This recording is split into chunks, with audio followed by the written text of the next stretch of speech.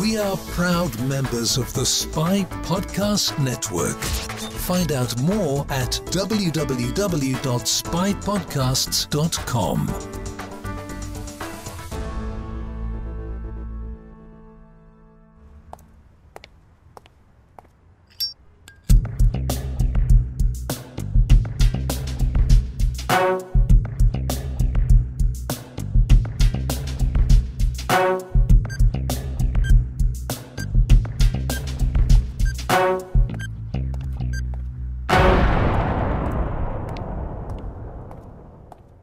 Hello and welcome to Spy Hard's podcast, where your hosts go deep undercover into the world of spy movies to decipher which films make the knock list. But remember, this information is strictly for your ears only. I'm Agent Scott. And I'm Cam the Provocateur, trading in my rolled up magazine for a microphone. Well, the question goes to you, Cam. What are we talking about this week? We are wrapping up the Bourne franchise. We covered all the films a little while back, but we want to do a roundtable the way we did with the Brosnan era of James Bond and look back at the franchise as a whole and break it down to the elements, all the various aspects that make it so special. And of course, this does mark the day of release of this episode marks the 20th anniversary of the release of the Bourne Identity. So I thought in celebration of that momentous occasion, we would put this together. Yeah, it's a perfect timing. And we'll, of course, also have an interview out this week with Nick Ignade, who played the assassin Bourne fought off with a ballpoint pen. That'll be dropping later this week. So it is an all-around celebration of the Bourne franchise. We are born again. That will be the first of many puns. But this is a big project to tackle 5 films in one episode. So to do this, I've had to activate our best assets. Firstly, joining us, zooming and enhancing on a monitor near you, film and TV editor extraordinaire, it is Ashley Lynch. Hello, Ashley, how are you? Hey guys, how's it going? Happy to be here. And her backup. He's taken his blue and green chems. It's the host of Behind the Stunts podcast, Mr. John Orty. Hello, sir. Hello to you all. How are you doing? Very well. We are both thrilled to be here. We actually have some experts for once, which is nice because we don't know anything. But I suppose before we get to the Bourne of it all, let's get to know you both a wee bit better. So let's go with you first, Ashley. I mentioned it in your intro, film and TV editor. But what's sort of a little bit about you, what you do for work? Yeah, I'm an editor. I work in film and TV. I work on a whole scores of productions, but the biggest thing that I've worked on probably the last 5 years is I'm one of the editors on the Lego Ninjago series. So I make Lego minifigs to have martial arts fights together, which is fun and fantastic. And the new season is going to be rolling out, I think, later this month, which is one of the most epic seasons we've ever done. So that's really exciting. And aside from that, I've also got another podcast that I'm regularly part of called Girls on Pop, which you can find at atcpod.ca, where we just talk about movies and stuff, which comes out semi-regularly. And we'll put a link to that in the show notes below. But I'm interested just to sort of explore the filming and editing, because I think, and we'll get to that in a little bit, because I think Bourne as a franchise has a lot to owe it to its editing. But very much so. Yeah, definitely. But in terms of your connection to spy films in general, like what are sort of your favorites that you go to? I think my favorites have got to be the Mission Impossible series. I just really love what those films are doing, even the ones that are kind of like outside of like the general trend of the entire series, like John Woo's film. Even though that one is like a little bit of a dumpster fire, it is absolutely my kind of trash, and it kind of hits that sweet spot of like, it's got the action, it's got the intrigue, it's like it balances everything really well into creating this perfect package that doesn't get so ridiculously mired in lore, which I think can be a problem for some of these movies sometimes. And I think that's probably my go-to for like spy action adventure type films. There is some good connective tissue between the Mission Impossible films and the Bourne franchise. I actually have a little note about later, so we'll come back to that. So that's good. You like your spy action adventures, and I think we've definitely got the right series for you this week. John, what about you, sir? Well, I suppose my love of spy movies really started with Bond, and then on the back of that would have been Matt Helm. I liked the Matt Helm. I thought Dean Martin was wonderful as Matt Helm, primarily because rumour had it at the time. I didn't know until much later on, but rumour had it at the time. But he was up 3 sheets to the wind, whenever he filmed these things. When in point of fact, he'd got the apple juice routine and was just very, very good at what he did. Now, some of his television stuff later on, he was actually 4 sheets to the wind, I think, by that time. But the Matt Helm movies, they're great fun. They're great fun action. They've got some daft dialogue, great score, music score. So I loved all those. The Flint movies, I loved all of those as well. And I suppose really, they were the kind of movies that got me a lot. I mean, once I saw Bond, everything else was just an element of that. There was Bond. It's that umbrella. There's the Bond, and underneath that umbrella, you had all of these other franchises going left, right, and centre. But I agree completely there in connection with the Mission Impossible movies, which I love very much. Even. I can't do it. No, I was going to say even the John Woo one, but I can't. I've got so many issues with that movie I can't tell you. But the idea of that movie itself, that concept there with the longevity of it and the way it just throws the kitchen sink at absolutely everything. And if you compare it, of course, to the TV show, it's like chalk and cheese, But it's still huge fun, and I love a good spy flick. And we did you a disservice there. Of course, you are the host of Behind the Stunts and your YouTube channel as well, the podcast. You have a deep-rooted love of stunts. I mean, I've spoken to you. We had a pint together in the pub and spoken all about this. We've met in public. Yes, there was people there who saw us together. Yes. There's no photo evidence. Oh no, there is one. Oh no, there is. Yes, absolutely. Damn. But the negatives, you still have to make that payment. I'm sorry, but there we are. That's the way it works. Scandalous. But of course, one of the and this is the reason why I wanted to get you both together on this episode is because editing and how you make a picture is a very important thing in the Bourne series, but also fighting, stunts, action is the lifeblood of the Bourne franchise, and it is the lifeblood of what you talk about online. Yeah, absolutely. I mean, as good as any individual stunt performer is, as good as any disciplined fighter is, regardless of what their background is, regardless of what type of fighting you're doing, as good as any actor is, who can remember routines, can remember choreography, can improvise or be given the choice to improvise in a scene. Those fights are terrible if the editing is no good. Absolutely crucial. They work hand in hand with each other. And I suppose, if you go back to the early days of cinema, it was often a locked off camera and it was a wide shot and people going from one side of frame to the other, throwing haymakers in 3-minute fights. Whereas now, you might have 90 seconds, which is a very long time, but you may have 90 seconds of full-on action, and at the end of it, you are exhausted because the editing has enhanced the whole thing.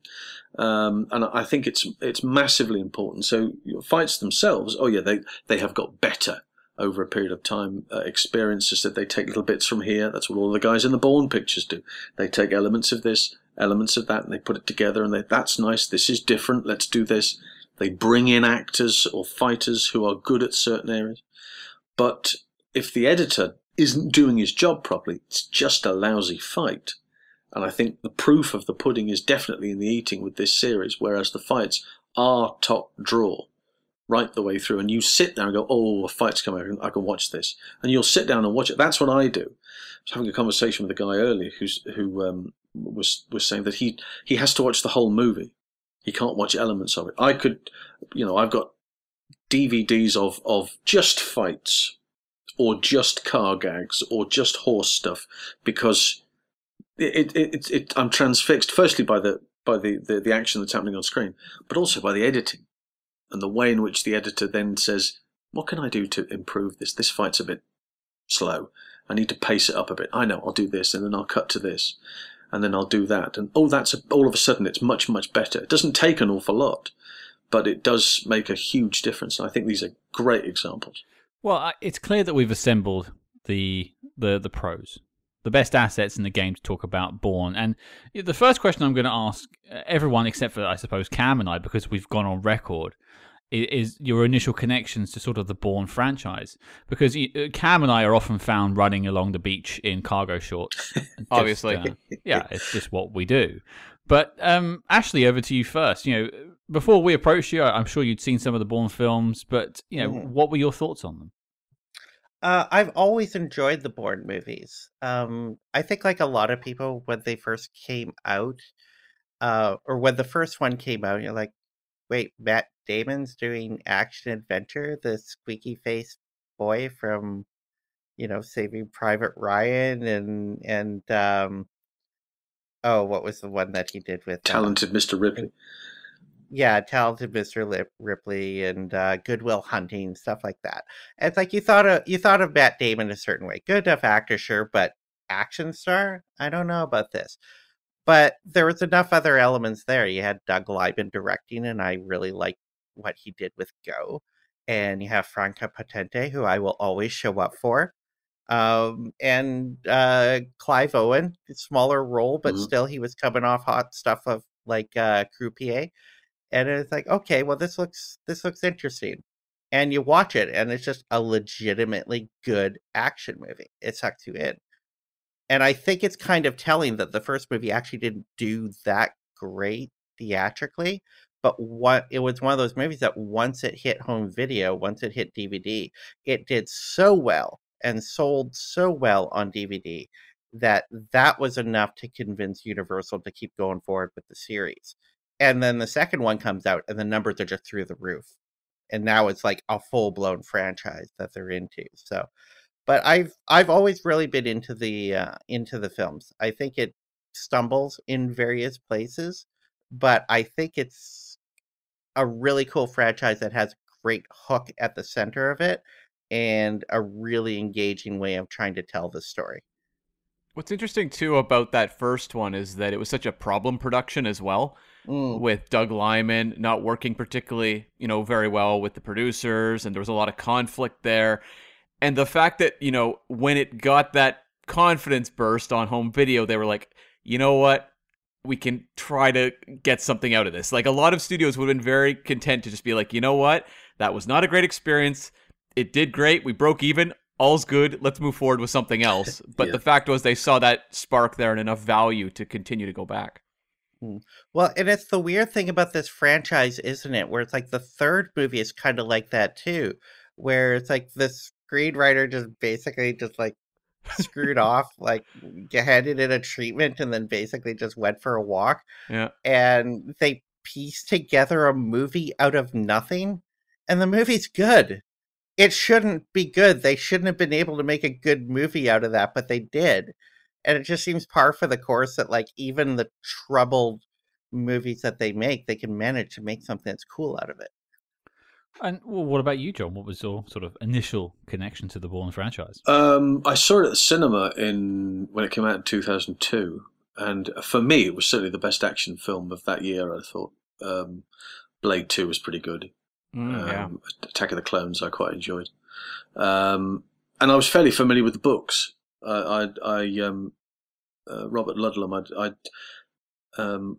I'd got Holcroft Covenant, which then I saw as a film, but it was made earlier. But it was a movie with Michael Caine, and the Osterman Weekend, of course, with Rutger Hauer, which was one of his as well. But again, on the point made there, casting Matt Damon. You go, really? Matt Damon? But he is so impressive. He really is. And has an extraordinary quality on screen of a much, even in the first picture of a much older, experienced actor. He turns up the screen and you can't take your eyes off it. I mean, he really is sensational and continues to get, I think anyway, gets better and better with each movie. So his development of the character, now whether that was directly in connection with Doug Liman, I'm not sure, but certainly his development of the character over time makes it for great viewing. And I personally, you know, if it's not Matt Damon, it's not a Bourne movie. Uh oh. You know, sorry, Jeremy Renner. However, sorry, Jez, but I think that it's tricky to watch anything else that is Bourne orientated, and he's not in it. You know, so I think that you know, we all did the same thing. All these he's written a movie, he's got an Oscar. You know, he's spent all of his time with Ben Affleck, and if you look at the two careers beside each other, Matt's absolutely soared. You know, and Matt's had his ups and his downs and his sideways and all sorts of over. But Matt, I think, is terrific, and I think this is a real clincher for him, a real moment where you can see that this is where it started.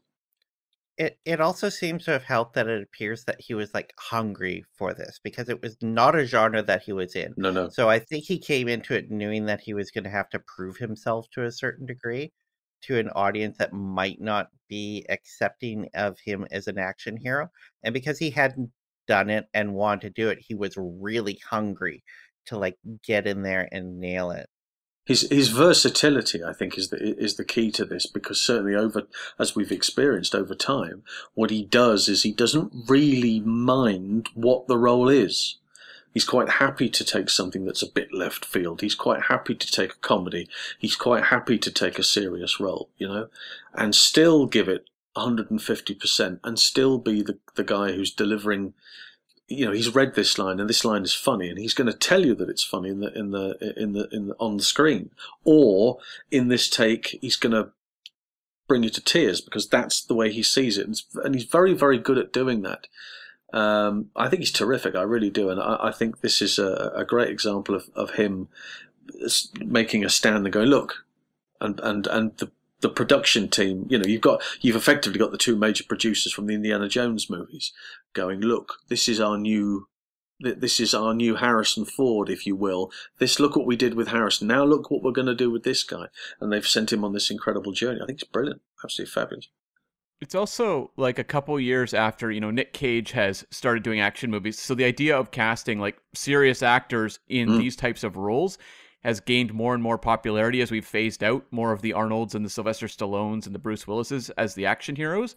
Yeah. And I think that was one thing they actually had a lot of faith in, was Matt Damon as an actor. What can he do with this character versus we're writing an action figure? Can you please, you know, slot in your characteristics and just call it a day? They were actually looking at him at organically building a character from the ground up. He's not Schwarzenegger. He's not 7 feet across, you know. He's not Stallone. He's not a Van Damme. He's not a Chuck Norris character. He is a very, very good actor. Just on the basis of the fact that he was a very good actor on the basis of this particular product. I was just going to say, it really feels like the logical endpoint of the entire evolution of the action hero out of the 80s through the 90s and into the 2000s. Because you had, of course, the 80s where you have your Schwarzeneggers and your Stallones, and it's all like bodybuilders are basically your action heroes. And people got tired of that, and in the 90s started looking for new forms of that, and it started with Die Hard and Bruce Willis, that it started to become the everyman. And then that's how you end up with like Nicolas Cage, of all people, dominating the 90s in the action adventure genre. And it really feels like the logical endpoint of trying to find out who that action hero actually is landing at Jason Bourne. That feels like its final form in a sense. I was also going to say, just in terms of Matt Damon, I think one of the things he does really well is wears his heart on his sleeve, especially in these films. He's like that wounded animal the whole time, and you feel for the plight that he is going through. And I think that helps that he was more of a character actor and in a lot of dramas before that sort of acting chops came through. And it's something that you can really chart the course with these films a little bit of what was happening in Bond, because obviously when Pierce Brosnan came along, it was the Bond that was more of an emotional Bond, and Pierce didn't get it to go exactly where he wanted it to. Unfortunately, the end wasn't where anyone wanted it to end up. But I think that the Bourne sort of picked up that baton, obviously changed action cinematography and action going forward, but allowed there to be a vulnerability to your lead. Yes, certainly, and I think it's interesting that they bookend each other. That Pierce's Bond, which came out that year, is invisible cars and tsunamis, and yet Jason Bourne is right in the now. This is covert ops. This is the everyman. This is a guy who finds out that he can do the most extraordinary stuff. Hasn't a single clue how he can do it, but he does it, and he does it really spectacularly well.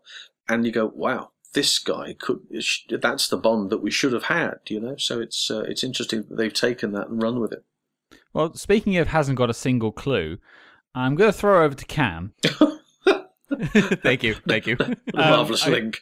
Yes, you're welcome. That was one heck of a segue.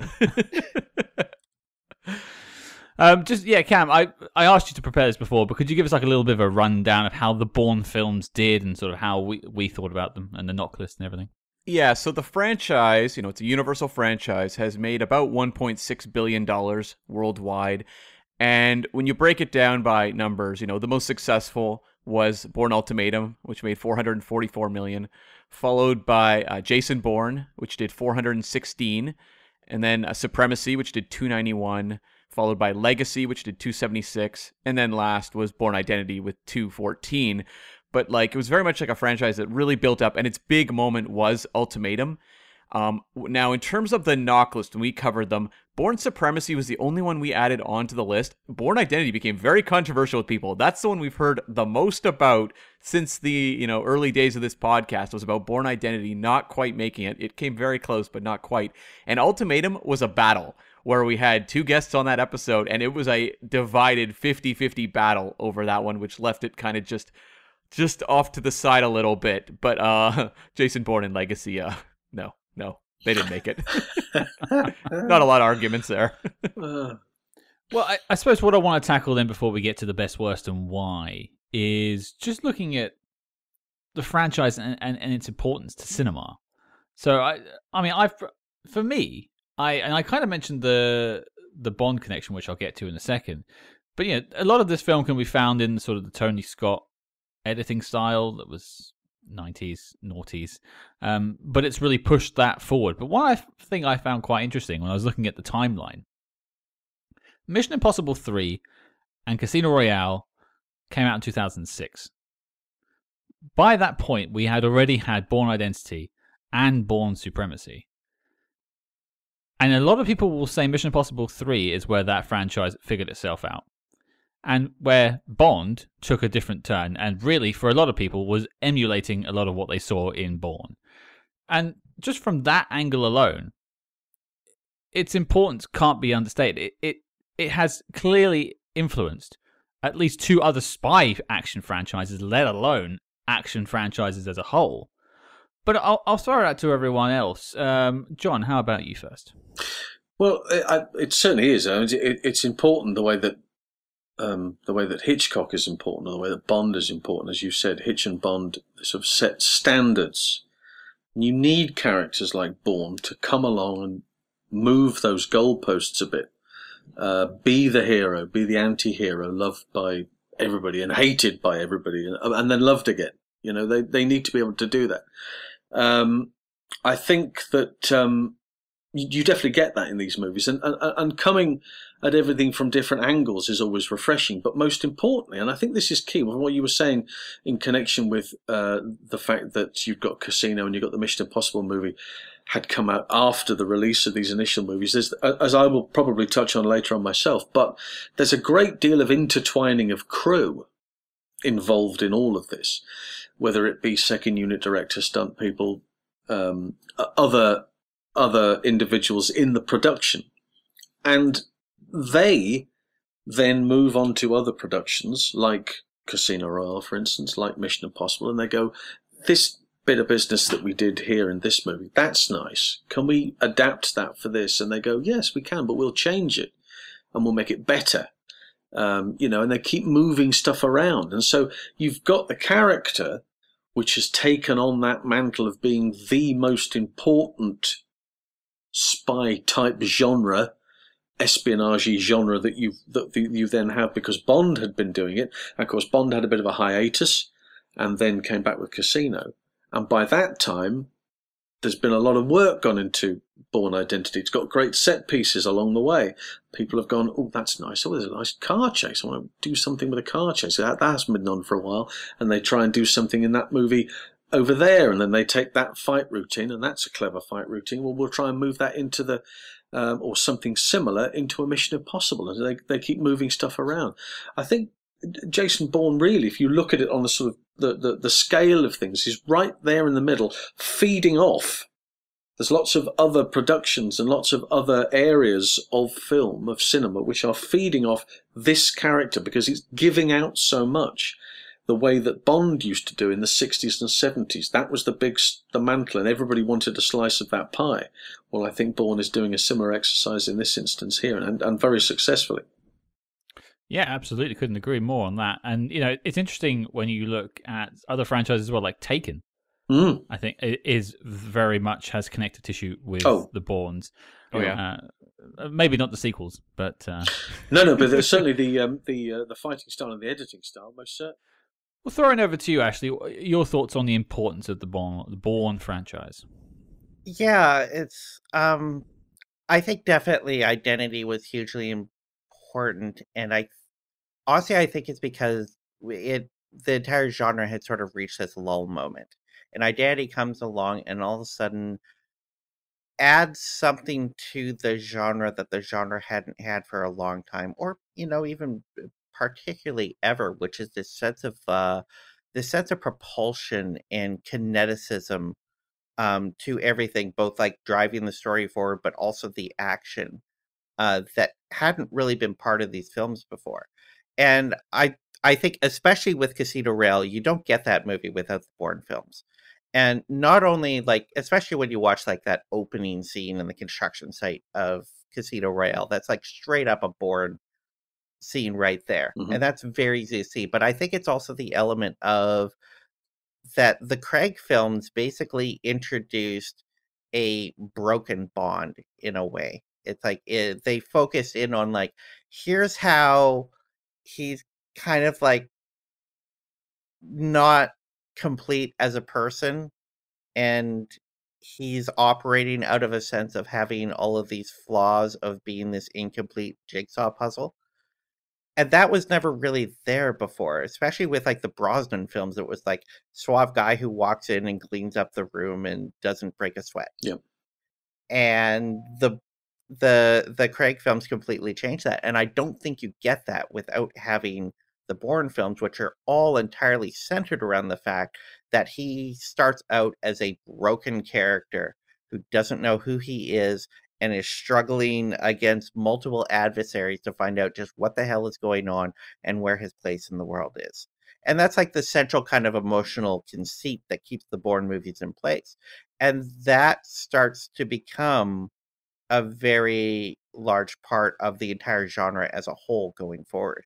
You even see that in the Mission Impossible movies to a certain extent. The third movie that comes out, post-Bourne movies, introduces the Michelle Bonan character, which creates like this incredible emotional focal point that even Christopher McQuarrie is going back to and using in the later films as well, to create like, here's this part where he was broken, where he tried to have a real relationship and obviously his job can't handle it, and now he just has to be this incomplete wounded warrior who's like cut off that side of his life, and he can't have that, and therefore he's always going to be lacking. And it the entire genre evolved, I think, not just like in the action scenes, but also in the way we were telling these stories and the types of characters that we were using to tell these stories. And I think that's all due to Bourne Identity. And what about you, Cam? I think it's really interesting to look at how the Bourne franchise shaped Hollywood for a couple things. We can look at the spy genre, which I'll get to in a second, but I think you have to also look at, like, the Bourne Identity comes out 1 year after 9/11. And after 9/11, Hollywood was kind of reckoning with how to make action movies anymore.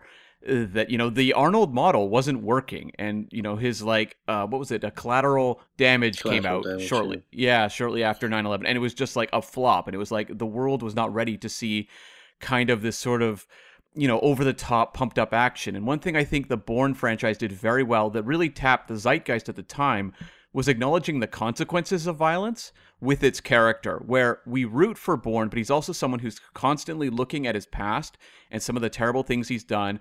And when people die in the movies, it treats it with weight, you know, whether it's allies of his or even just some of the assets. Like, you never get the sense it's just kind of throwaway violence for the sake of violence. And that's something that I think you would see would shape movies like the Daniel Craig Bond films, as well as, say, the Christopher Nolan Batman films, where it was like, we can't quite do escapist violence the way we used to. The way we do that tends to fall into fantasy, which is why when you look at the years going forward, you had a lot of Harry Potter, Lord of the Rings, Spider-Man, all that sort of stuff was what really grabbed the mainstream as well in terms of action on screen. Whereas Bourne was sort of your adult thinking kind of franchise where adults could see some moral gray material. They could kind of, you know, it's kind of like thinking person's action movies. It gives you those thrills, but it's also doing it in a way where we're looking at it a little more seriously than I think we really were before 9/11. Now, in terms of the spy genre, I mean, we've talked about how it's shaped so much, but I think what's really interesting is the specific point in time, 2002. The Bond franchise, I don't want to say it's running on fumes because the movies have been very successful. World is not enough. However, yeah. World is not enough. Big, you know, made a lot of money. No one was in love with it. Die Another Day would come out in 2002 and be polarizing at best with people, and also kind of falling into the fantasy realm. They were almost like, we better embrace over-the-top cartoony stuff because people don't really want something maybe serious at the moment.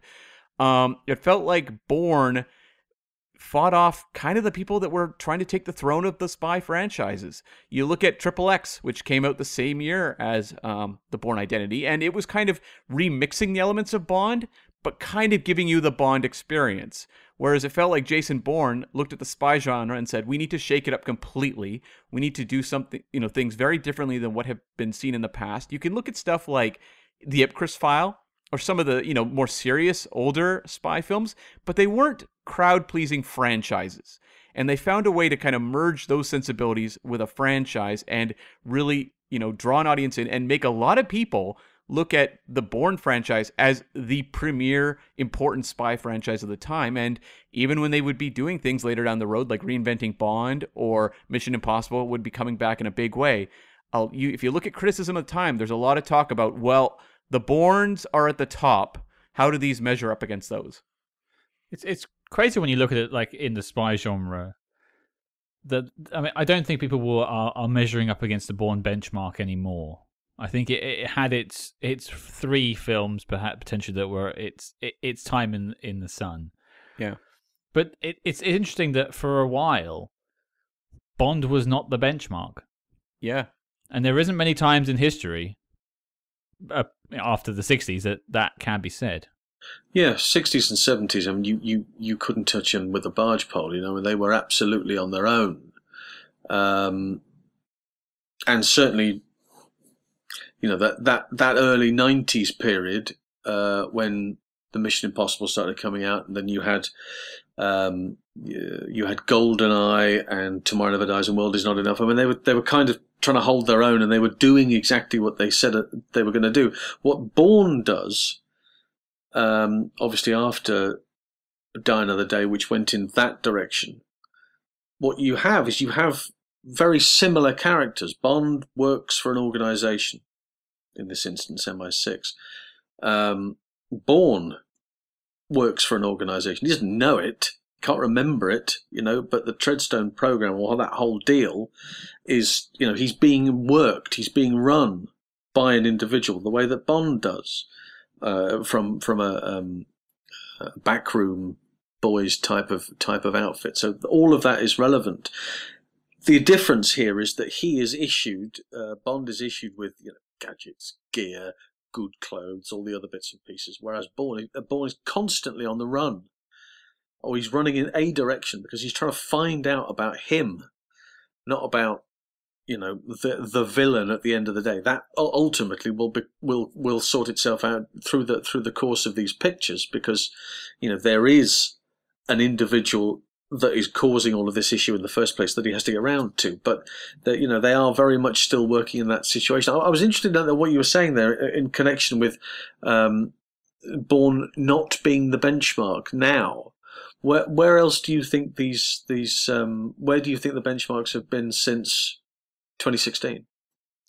It's an interesting question. I think personally, with the Mission Impossible series, right. I would say that. Yeah. I would say that a lot of critics and stuff are looking at more of the John Wick films, which are kind of a little bit spy adjacent, and even something like Skyfall, specifically Skyfall. I mean, I think Casino Royale and Skyfall definitely brought a lot of eyes back to the Bond franchise, but I think it's fair to say that post GoldenEye, there was a diminishing interest in some quarters of what Bond was offering, because it wasn't really evolving. It was that good old thing that everyone likes watching. It's the nostalgia blanket feeling, which is fine and it works, but it took Casino Royale to really change that. There's one element about these films that no one ever talks about that I think is fascinating, and I think you kind of hit on it a bit, where you're talking about how a lot of the other films that were succeeding in the marketplace at the time were playing to over the top, cartoony, big, larger than life, entertaining, the Spider-Mans, whatnot, coming out of 9/11. And the one element of these films that is consistent throughout is the bureaucracy of it and the mundaneness. We spend an awful lot of time in command centers with people in front of computers who are being barked at to type faster. We see shoe leathery stuff of just trying to tap into someone's phone and finding out what phone they're going to be on, or triangulating where they are in the world, that sort of thing, so we can get an asset up and get them over to there as we watch on a big screen in a darkened room filled with smoke. And it's done in such a way that it isn't stupid computer stuff, if you know what I mean. When you have a lot of technology or lingo that gets displayed in a movie, sometimes they will make it really stupid for the audience that needs to have their hand held. These movies never do that. They don't care if you're tracking everything everyone is saying in those conversations. Just as long as you get the gist of what's going on, you'll keep up, and you'll they're after Bourne, that's all I need to know, and they've sort of locked on to him. I've got enough information.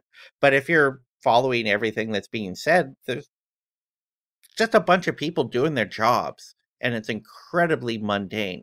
And a lot of these movies are centered entirely around that bureaucracy inside the CIA, and treated in a very ultra realistic manner, not in the way that you would see in something like Bad Company, which makes it flashy. It's not the way Michael Bay would present it, where it's over the top, and you can see the computer screens so bright that they're reflecting off people's faces and stuff like that. It's not heightened.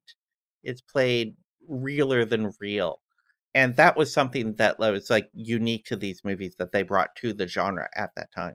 Well, bouncing off of that, it's something that actually has just occurred to me. I can't pretend it's some sort of deep thought I've had for years.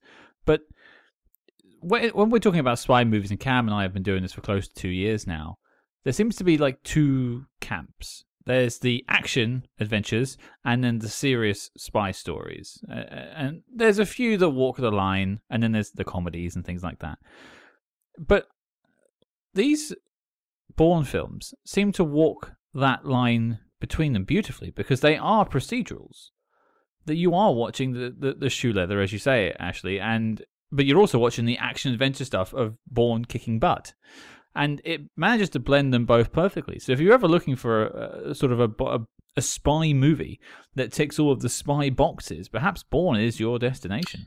Oh, maybe so. I mean, 30 plus years ago, if you had a similar type of movie that was there would be, a villain with a purpose, and that purpose would be to send this rocket to that country and blow it up, or it would be to take this particular piece of equipment, which was absolutely essential, to put into another invention that he created that would cause world domination or something. Whereas here, it's a pen drive, or it's a photograph, it's a scrap of paper, it's something that allows Bourne to move on to that next part, or to meet somebody who will then give him some form of recollection, and move on to that next section. It is fascinating the way that those scenes that are in the offices surrounded by the computer screens are as exciting as the physical action that you're seeing elsewhere. Well, there's a lot of zooming and enhancing. Oh yeah. But speaking of moving on to the next section, I'm doing good connective tissue here today. I quite like it. We're bowing to you, Scott. It's beautiful. It's beautiful. It's top rate work. I've had a lot of coffee. Loving your links, dude. Loving your links. Now, one of the things I set you both a teeny bit of homework, which was just to have a little think about the Bourne franchise in terms of your area of expertise. So I'm going to throw it to both of you. I'll probably go to Ashley first, just in terms of editing, film, and sort of the connective tissue between that and the Bourne franchise and what it did for cinema at that time. Yeah, I think I'm going to jump to the sequels for this one, because I think you really kind of get to the actual identity of the aesthetic of the Bourne films once Paul Greengrass picks up the films. He basically creates like the visual language for what these films are, and what other people attempt to often badly replicate in other films. And there's something about Greengrass where he is able to get so much coverage and shoot it in such a chaotic way, with the camera constantly moving and very quick, heavy cutting,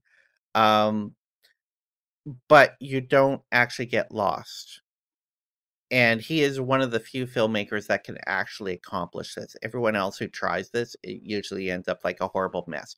But his films, and I know there's a lot of people who complain about like how quickly they're cut or how much the camera is moving, but I never found it a problem with these films. In fact, I considered it a benefit. I think it's a wonderful aesthetic that he creates, and he seems to be unique at being able to do that. There was, I think it was in Ultimatum, it was in Supremacy. There's one scene, I went through it because I was just like watching specifically the editing, where the entire scene is just Jason Bourne goes to an internet cafe and does research on the internet to get a name and then leaves. Yes. Whole scene is like a minute 30. Not a very quick scene. Not a lot happening. Dude walks into a cafe, sits down, looks at a computer, pulls something up, writes down a name, leaves. This could be something you could do in 5-6 shots. The scene itself had 49 cuts in it. It was absolutely crazy. The camera's zooming in on parts of the screen, cutting to close-up of Bourne. There are shots where it's a close-up of Bourne looking at the screen that cuts to another shot of Bourne looking at the screen. There's a cut to the same shot. This should not work. In terms of editing, this is something you don't do. This is like a bad edit, but it works. And it comes back to what I was talking about the propulsiveness and the kineticism that these films bring. And so you have this incredibly mundane scene of he sits down and looks at a computer, but the way in which it's shot and the way in which it has been edited, which are both working in tandem. You have to have both those hand in glove, or this does not work. You can't have just one department deciding they're going to go off on this journey and the other one's like, well, let's play it straight. Doesn't work. So in conjunction, both of these departments are coming together to add this incredible intensity to an horribly mundane scene that honestly, if it were filmed straight, you'd be like, why was it even in there? That was the most boring shit ever. And instead, it's kind of riveting, and you're only catching those little fragments of what's going on, but it's enough to say, okay, I get what we're doing now. Even if I didn't see everything, I'm feeling it. And the way in which it's delivered with such a propulsion that I'm amped for whatever we're going into. And that's kind of the language that these films have done, especially from an editing level. And I think it's I don't think there's really quite anything else that are like them. In theory, like a sequence like that of him at the computer could be the equivalent of like the Liam Neeson jumping over the fence in Taken 3, where it's like a laughing stock, but it's like in practice, filtered through green grass and just like given a propulsive style. It actually connects, hardwires right to the emotion of the viewer. Like you're actually involved in the experience versus standing there passively being like, well, that looks garbage. Yeah, absolutely. And that fence jumping scene is a great example of not just like, I don't want to call it out as bad editing, but I show that clip to clients who complain that I've cut something too quickly, and I just send them the Liam Neeson jumping a fence scene, and after that they're like, oh, okay, yeah, no, you're good. And they back off immediately. But also just from like what we think of when we think of like bad editing in fight scenes, it's typically to cover for actors who aren't capable of doing the fighting enough, did not have enough prep time to learn the fighting. Yep. Like you only get The Matrix because they train for 6 months beforehand. Oh, sure.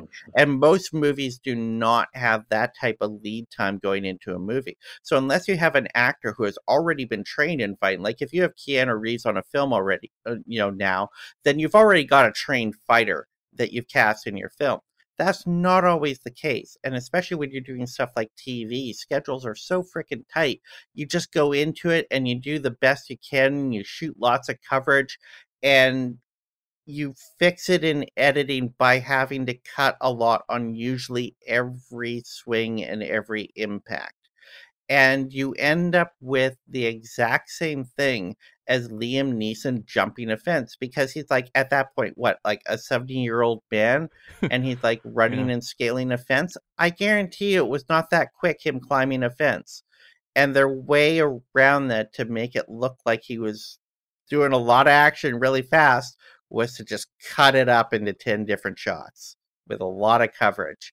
And that's the same thing you get with like action that does not, or fight scenes that does not look great. Well, it's interesting because I've been doing setups for the last couple of in-between bits, but you've just set me up perfectly, Ashley, to ask John what he thinks the Bourne sort of franchise's impact has been on action and stunt work and things like that. I'm probably going to have to touch on each of the films as I go along, but I mean, for years the argument was that Bond films had changed because of the way Bourne action was depicted and filmed, and the truth is that the people who created the action for both are in fact the same individuals. I'll get to that later on, but the concept of the car chase or the fight hasn't really changed very much, but it's the ingenious way that they come up with this new slant. So if you look at Bourne Identity, which has two major set pieces in it, you've got the car chase firstly, and you've got the fight in the apartment, the car chase. Well, the stunt coordinator is a guy called Nick Powell, and his fight choreographer for the film was Nicky. And of course, you're going to be speaking to Nicky, aren't you? Or you've got an episode with Nicky. The two of them, what you were talking about there a moment ago in connection with the fighting and editing, is that quite right, that the actor maybe hasn't had the same amount of time that they should have done in order to get this done correctly. So what's happening is that obviously fights are incredibly boring in certain cases to watch two blokes throwing haymakers at each other, but this idea is to come at it from a different level, disabling the opponent with as many moves as possible using whatever he finds around the flat. Now, in this case, it's a pen. and to convince the audience with the help of the editor that this is doable is incredibly great fun to watch. And also, Matt Damon is incredibly good in this fight, but for this particular fight, wasn't there enough maybe to pick up on some of those moves that Nicky was trying to throw into the fight, and so there are a great deal more edits from further away instead of having those close-ups of the actors going at it. A big French team involved here, because obviously what they did in the later pictures was they took European and American and UK stunt teams and put them all together. Well, here we're filming in France, we'll use a French team. Now, ideally for the car chase, because the everything reverts back to Bond. Well, the car chase coordinator is a guy called Jean-Claude Laguinet, who was the car chase coordinator, part of Remy Julien's team, who provided the action on a number of the Bond films, one of which, of course, was A View to a Kill in Paris for Roger Moore. And he's the guy who doubles Roger when the car gets split in two during that chase. You never notice. You never notice that stunt double. He's uncanny, isn't he? And the Mini is perfect for those narrow streets. Again, I think maybe they're trying to look at something from the Italian Job: down staircases, tight turns. But Supremacy changes tact, so they bring in bigger guns. Not that the French aren't big guns, but this production has got bigger based on the success of the previous one. They bring Dan Bradley in as second unit director and coordinator. Now, is one of the guys responsible for the action on Bill and Ted's Excellent Adventure, for instance. Lawn Mower Man was one of his. Panic Room. Second unit director on Quantum of Solace as well. So and Spider-Man 2, which gave him a great deal of work with wires and the sort of early stage CGI, which the Bourne movies take. They take a great deal of use of wire work later on, and particularly in this, because there's a fabulous foot chase in this, and Matt Damon jumping off a bridge, doing it for real. The way that later on, when Daniel Craig took over as Bond, that was the motto. Let's, bring Bond back to let's get him actually doing it for real on Sting. Well, that's what they do here. He also brings with him his assistant coordinator from Spider-Man, Darren Prescott, in as the second unit stunt coordinator, and a new fight guy called Jeff Amada, who's choreographer with Damon Caro, another very good fight guy. Damon's got a Hong Kong background, and these four pretty much change the way that action fights are planned and executed. Jeff Amada brings a new style. It's a Filipino Kali, which an incredibly quick style, very aggressive style of fighting, which allows Bourne to use more props, in this instance a magazine. And again, another car chase, this one pushing the bar even higher this time with the kind of destruction that we'd only seen before in movies like The French Connection or Ronin. These impacts are unbelievable. They really are, and they are continually pushing the boundaries of having, firstly, Matt Damon in the car for a number of those impacts for real, but also having it on a rig and having a camera in and having a plate by him so they can spin the car violently. Ultimatum, same type of elements, but cranked up to 11. Can I use a Spinal Tap reference yet? There we go, I've done it. Go for Cranked up to 11. And Bourne Ultimatum, technically, is Bourne free, if you're a Cockney. Dan Bradley, again, at the helm, but Gary Powell, who's then the coordinator on the 4 Bond films that had Daniel Craig, and again, pushing the boundaries, particularly in Tangier, and that sequence there where you get Lee Morrison brought in to double Matt on the motorcycle, Lee Morrison then going on to coordinate No Time to Die, because he was a professional motocross rider before he became a stunt performer. And the foot chase is the key thing. That moment where Bourne leaves the roof and goes through the window and the camera goes with him. And that originally, they were using zip wires. They were using wire cams to get a great many of those rooftop shots. But they found that technically the speed of the camera was overtaking David Leitch, who was the stunt double for Matt Damon in The Roof Jump. David Leitch, of course, now full-time director, Deadpool 2, Atomic Blonde, John Wick, Fast and Furious, Hobbs and Shaw. He's the director behind this, started as a stuntman. The wire cam is travelling faster than he is. So Gary said to Diz Sharp, who's one of the stunt guys, would you be the cameraman? Yeah, okay. So he has to literally go with him and jump with him.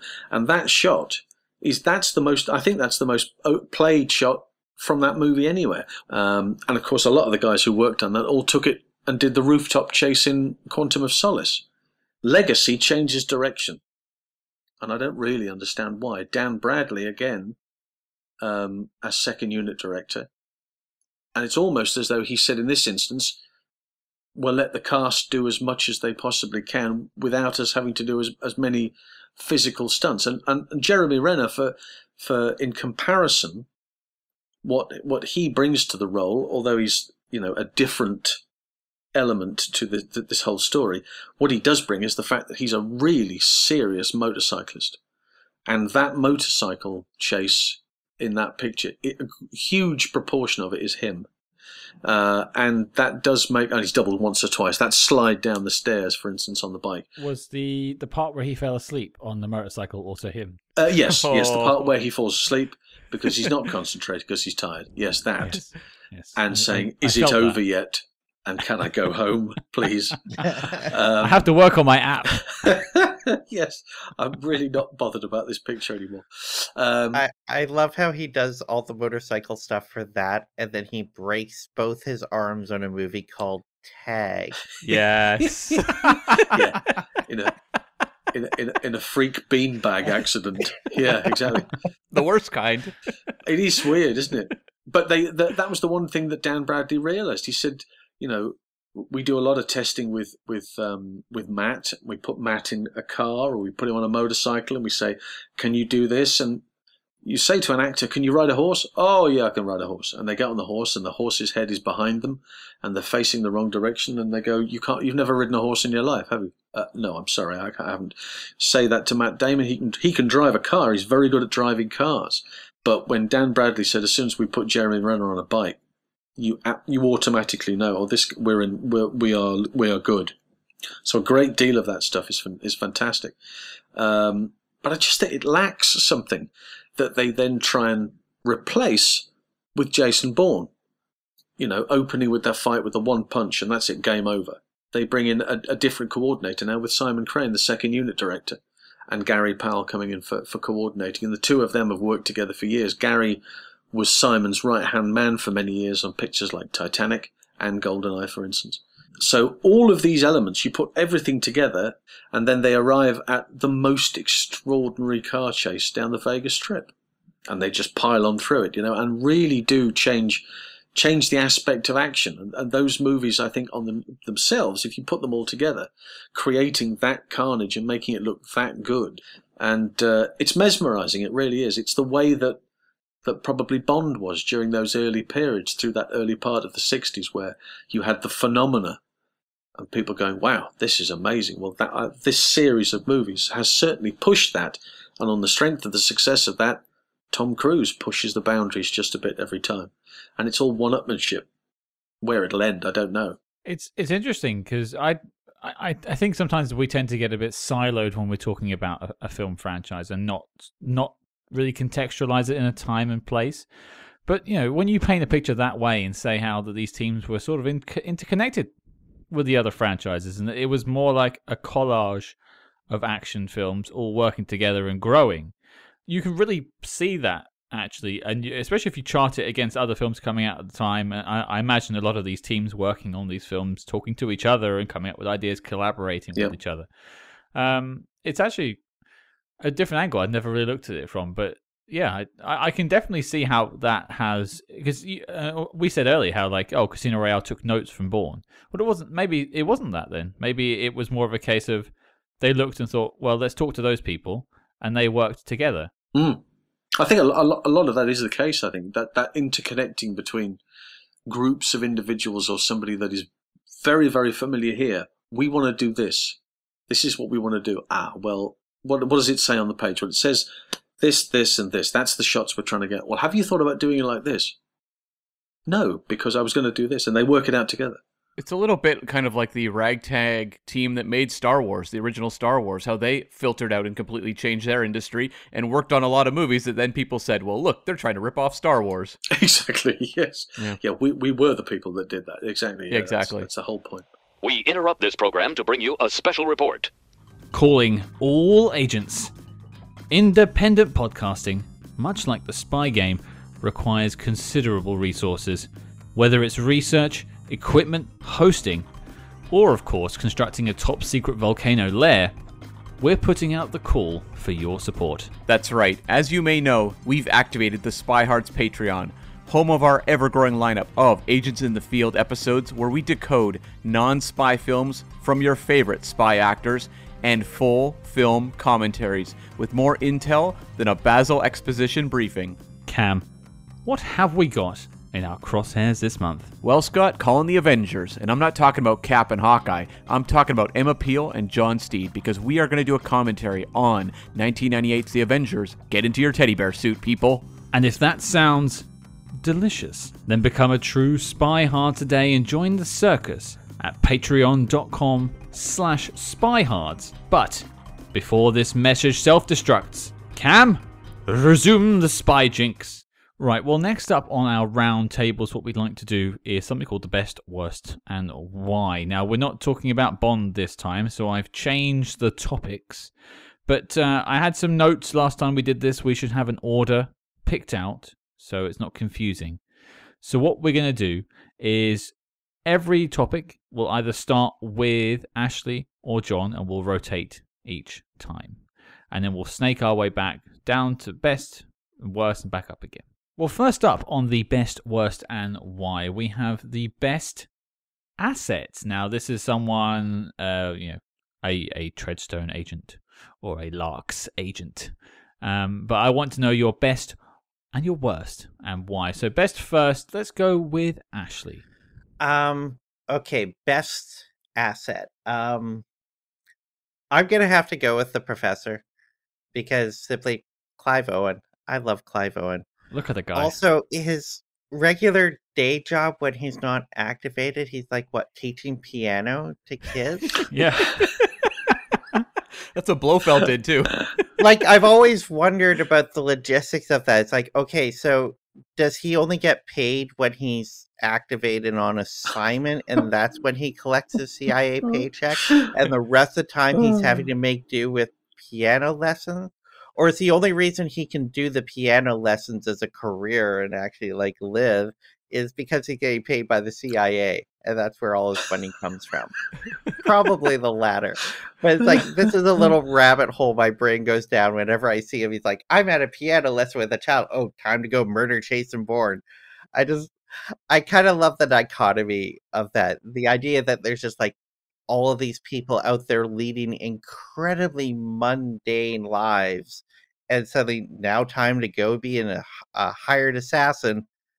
And I think that's kind of amazing. And also just that whole kind of cat and mouse on the farm between him and Bourne at the end of the first film, I think is legitimately thrilling, where they're both trying to get line of sight on each other. And I think that's just a great scene overall.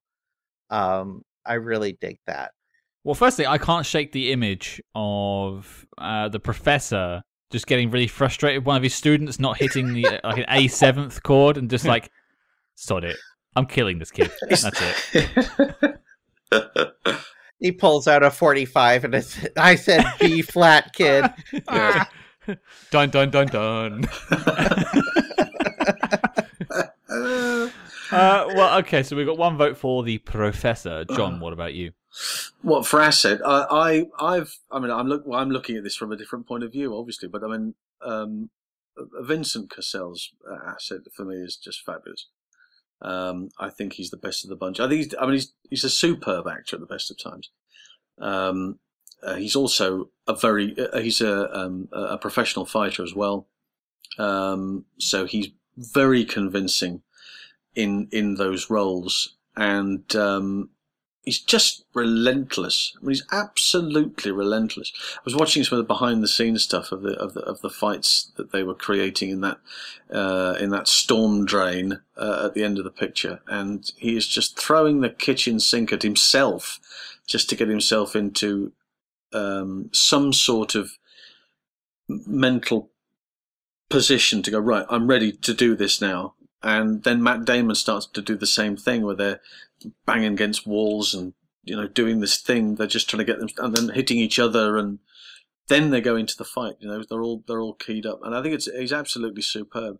Whenever I see him in any movie, I go, here he comes. And you tend to, for me anyway, I look at him and go, yeah, all right, I'm perfectly happy. I know that something appalling is going to happen to somebody in a moment, and he's likely to either be the instigator behind it, or he's going to get it himself, one or the other. But it doesn't. When you see him on screen, you know that you're in for a good time, and he's terrific. He's very good. I can't shake the image of Matt Damon and Vincent Cassel smashing their heads against the wall to get ramped up for a fight. Now I know, Thank you right? for that sounds pretty good. What, Cam? Who's your asset?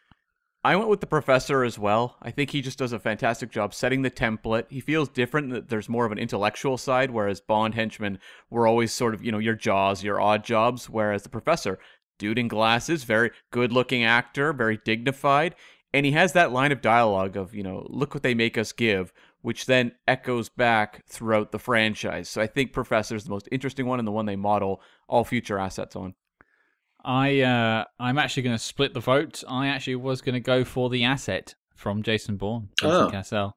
I just like that he's like the closest to taking Bourne down out of all of them, and he's the longest serving of any of these brainwashed agents. He's actually longer serving than Jason Bourne. I think there's a lot of stuff you could have dug into there. I don't think Jason Bourne, the film, really digs into it as much as it should.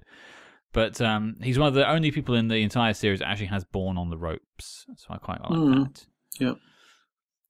Going back the other way, I will say my worst first. Okay.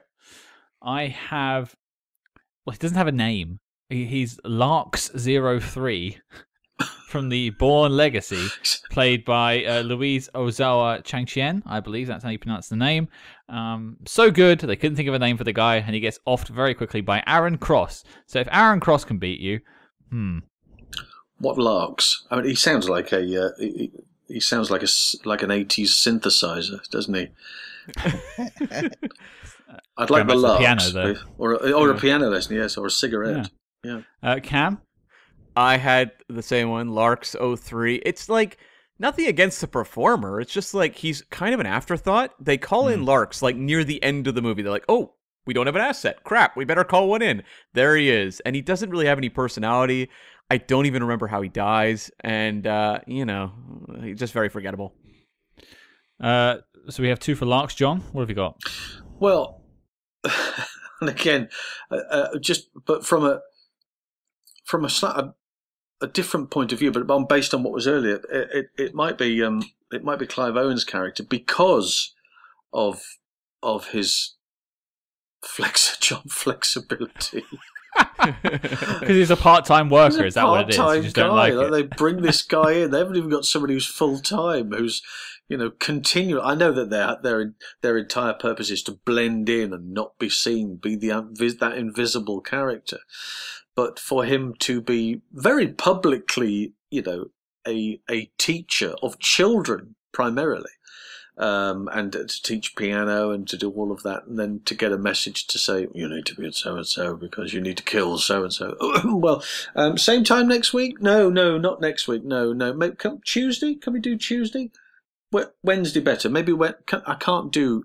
And all of these different logistical issues that come with trying to balance 2 jobs. I'm not quite sure. It's a good job he's self-employed, I would imagine, doing this this tutoring on the side. But it's not really the worst of him. But I just, now that seed's been planted, I can't see anything else. So on the strength of that, fair. I'm going to say him. They didn't do their DBS checks on the Professor, I think. Yeah, the insurance company did not do their due diligence. But Ashley, bring us home. Who is your worst asset? I have completely ruined Bourne Identity for John. Completely. I won't be able to see it again. Happy 20th anniversary, Bourne Identity. I think I'm gonna have to sweep the board and say it's Lark 3. It's very much just like a plot contrivance that this guy is even in the film. It's like, oh, well, we've gotten to this certain point. We need to escalate things before the end. I know, bring in the super soldier. And the character has no personality. He has no real need to be there. He doesn't add anything to the film. Again, nothing against the performer. He's fine, but it's a nothing character. And nothing really comes of it in the film. And so it's just like, why is it even there? Yeah. And how it gets introduced is so goofy. It's like, oh, well, we just went through this big to-do where we had to basically suicide everyone in this program just in case some journalist connects some dots and find out that it exists. So let's preemptively get ahead of this and just completely like clear the board. All these people now dead. By the way, we have another operation up and running where we have a super born. You weren't worried about that? I don't know. It makes no sense at all. I remain steadfast in my opinion that to really appreciate Bourne Legacy, you have to take some chems. I'll leave that there. Well, you do hear a lot about chems. Yes. Blue, green, red, they've got them all. So it looks like it's a joint best for the Professor and the Asset, and Lark 03 is bringing up the rear.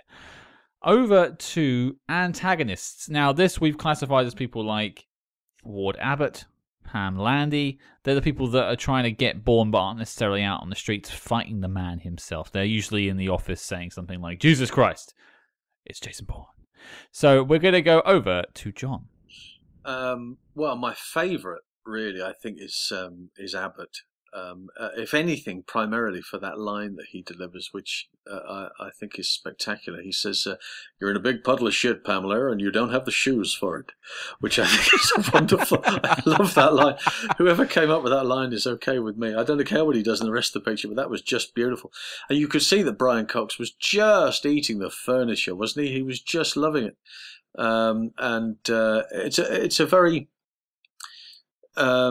the character's many layers to it as a character, but he really does like to turn everything round on a sixpence. You know, when he kills that guy in the steps of the kills him there and then on the spot, takes him downstairs to go and see where the charge went off. And kills him there, just, you know, and all of a sudden you go, you know, because maybe I hadn't realised it beforehand, but that was the moment when he's happy to tell everybody, yep, just in case you didn't know, I'm a bastard. He'll have that, and then goes off, you know. And I think he really does enjoy it enormously. So he's definitely my favourite, I think. Yeah, there's a lot of people in these films that are out to get Bourne because it's their job, but Brian Cox just seems like an actual evil person in these films. And so, I completely understand brilliantly that. Cast, exactly. Absolutely. Ashley, who do you have? I just want to say real quick that Brian Cox is one of those actors that you can hand this like giant soup of run-on sentences to, and he will turn it into absolute poetry. Oh, certainly. It's like, the man is such a great actor. Like, when he just like gets wound up, I freaking love that. Yeah. However, my choice for best antagonist is actually going to be Noah Vossen, played by David Strathairn. And I would almost go with Brian Cox's character because I do love him as a performer and I think he's so good in these films. But I think just as an antagonist in the third film, I think he comes across as this perfect intersection of kind of just outright evil, and he's a company man, and he's a true believer, and he's dedicated to the cause, and he is going to make sure that he is in a position where if anyone goes down, it's going to be the person who's under him and not him, because he's a survivor in this industry that does not like people like him. And I think he plays that so well. He is such a bastard of a character. in the third film, and creating this sort of dichotomy where you have the Pam Landy character basically squaring off against him, which makes her a bit of an ally. And I think it is so interesting, and I've always loved David Strathairn as an actor, and I think he really shines in this. I'm going to pick John's pick. I'm going to go for Ward Abbott. Brian Cox, I think he's just devious, snaky. I like that. I can't stand the guy. You know he's a villain. Cam, what have you got? Well, snaky is the operative word for me. I went with Conklin, actually, played by Chris Cooper in The Bourne Identity, who I think has so much reptilian menace and kind of hangs over the entire initial trilogy. And I think just an actor like Chris Cooper could play the devil, and you'd buy it. He has that sort of sinister, seductive style, and I think he kind of sets the template for me for Bourne adversaries. And you've kind of got that sweaty man thing yourself. 100%. 100%.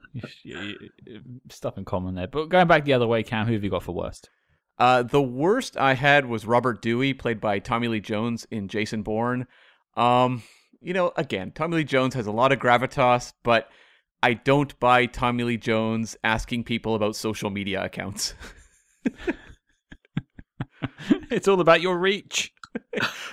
I mean, you could make a comedy about Tommy Lee Jones, Clint Eastwood, and Kevin Costner opening a social media company, and that would be hilarious. Like, it's just ridiculous. As long as De Niro's playing the intern. I wonder what his clout score is. I'm going to... Yes, I'm going to agree. Robert Dewey is my man. I don't think he knows anything about algorithms or reach. So that's that. 2 votes for TLJ. I believe Ashley is next. 3 for 3. I'm going to go with Tommy Lee Jones and Jason Bourne. And it's not even just so much that, like, I don't buy that the old man cares about social media, even though I don't buy that the old man cares about social media. But I don't think he's that interesting of a character. I think Tommy Lee Jones looks like he's sleeping through the entire movie. He does not look like he wants to be there at all. He's very much going through the motions. And it all reaches to a head when it gets to this point near the climax of the film where I'm supposed to buy that the CIA director is going to a tech bro conference to be on stage with a panel about social media privacy. He cleared his day for that. I guess there wasn't a war going on anywhere, so I don't buy that for a second. I don't know what the hell he's doing in this movie. And John. Well, I can't really disagree with that. My issue is that Tommy Lee Jones has just played Tommy Lee Jones for about 30 years. He hasn't really played a character. All of these are Tommy Lee Jones, you know. But so I suppose from that point of view, I have to agree with everyone that he's the one that is probably bottom of the list. I would like to do an honourable mention, though, if I would, for somebody who's equally as pointless possibly, is Keith Urban. His character doesn't really. Wait, Keith seem Urban. Carl Carl Urban. Keith Urban's the country singer. I was going to say Keith Urban. Yeah, didn't he sing something? I just wanted to mention Keith Urban, not Carl Urban. Most musical asset. Keith Urban, yes. He's got an album out. No. Yes, Carl Urban doesn't really seem to do a great deal apart from, get himself all psyched up and then get killed. I mean, it's not, he's one of those characters that go, right, go and get so-and-so. Right, and off he goes, and then really disappointingly very quickly gets disposed of. So from that point of view, he's probably the worst of the worst. But yes, I'll say I'll go with Tommy Lee Jones as the first choice. I don't know. I make the same miserable face when I'm in a nightclub too. Yeah. Next up, it's Ally. Very important part of the Bourne franchise. It's the people that keep him going, that are on his side. There aren't many of them. We'll go to Ashley first. Absolutely, I'm going to have to go with Marie, and that's because of my undying love of Franco Potente. I saw Run Lola Run opening day in theaters. It was absolutely so blown away. I went to see it again the next night, and I've just been in love with her ever since. It's like a shame we haven't gotten more big performances from her. But I found really interesting, like they were clearly trafficking off of that with the Bourne Identity, because even when the trailers came out for it, they were using the music from Run Lola Run for the trailer. So they're clearly trafficking on people's familiarity with that. But I think she's for especially the first film and for a little bit of the second film until she basically gets French. She is the heart and moral center of the film, and even continues to be in the way that, like, John Wick's dead wife is through all those films. Even though she has no actual presence in the John Wick film, she remains an emotional core to the character that drives him forward. And the same way in the Bourne films, it's like even when Franka Potente is not there, she is there. I still think that we were robbed of more. Yeah. Her getting off Absolutely. in Supremacy is too early. It's a silly choice. It always rubs me the wrong way when I rewatch the film. John, what about you? I couldn't agree more. At the moment I saw Marie there in the consulate, arguing with the dude behind the counter, I thought she was fabulous, and she continued that. And again, we've touched on this whole thing about intertwining sequences and bits and pieces, and her death sequence. Oh my God, terrible! And it's just this whole. It's Casino Royale all over again, It's that she's drifting away and it's underwater and she's drowned and it's just horrible. One thing I will say, which we haven't really mentioned at any point, I'm going to big up another music star now. I think Keith Urban's had his day. I'm going to say that. I'm not going to mention him again, but I am going to mention John Powell, whose music is absolutely superb. Since re-watching these pictures, I've downloaded a lot of his scores for these, and they're sensational. That opening stuff for Goa and the stuff for Supremacy is marvelous, really very good. So the music in that sequence, coupled with the events of that sequence and losing Marie, and I felt gutted that she'd gone, because I thought there was certainly. There was more distance that could have gone with that, but they cut it short, which was such a shame. But she was terrific. I really enjoyed that. Cam, what about you? Well, I have a controversial one that I maybe need permission from the panel to see if this even applies. What's he doing? No. Oh, no. Because pull up, Cam. I think I could make a strong argument that my favorite ally is Pam Landy in Bourne Ultimatum. Oh. I'll allow it. Okay. I will allow it, because it's also my choice. Is it? Oh, wow. Because, Pam Landy is obviously an antagonist in Supremacy, but also an antagonist who's been kind of misled and is figuring things out as she goes. So it's really a origin story for your ally about how they came to be on Bourne's side. So when you get to Ultimatum, she's often, giving him information and working along to help him at the end, and is the one to essentially take down Noah Vossen. And it seemed like maybe Pam didn't have the happiest of results, taken from just the snippet you see in Legacy of Noah Vossen apparently going after her for treason. But nonetheless, I think Joan Allen is such a compelling character, and I love how much of an arc she has over multiple films. Mm-hmm. Well, I think we're going to allow it. It's also my choice. So that's a split vote for the two strongest allies in this franchise, but I'm glad it was both women. As for worst, John, take us away. Worst? Well, I don't know. It's worst, but not necessarily worst as far as the picture was concerned. But I'm going to mention Legacy, and it's Daniel Craig's wife, which I don't know. There's something. I think she just gets. I tell you what it was. If I'm comparing Marie, I was with Marie the whole time, and I'm with Nikki to a certain extent. Because I think that she gives her life for Bourne. She makes that decision. I believe anyway. At the end of that picture, whereas Marie, I don't even know her character's name. That's how much interest I took in her. To be fair with you, Dr. Marta Shearing. Dr. Marta. There we are. I don't know. I don't think that she's as compelling. She certainly didn't make me. Start rooting for her, even in those moments where she's in that she's in the laboratory and she's hiding from the gunman. Even in those moments, I wasn't really rooting for her, and I'm not entirely certain that on the strength of that, she would fall into any other category apart from, not worst, but least best, perhaps. Yeah. But I think that would be.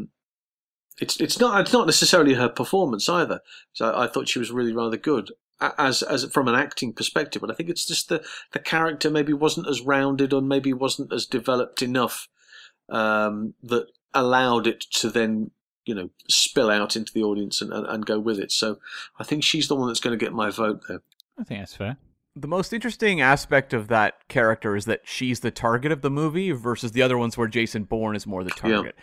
That's a little interesting, but I mean, I think, look, audiences weren't weeping. They didn't get a legacy follow-up. No. So, What are you talking about? Give it to me, Cam. Give it to me.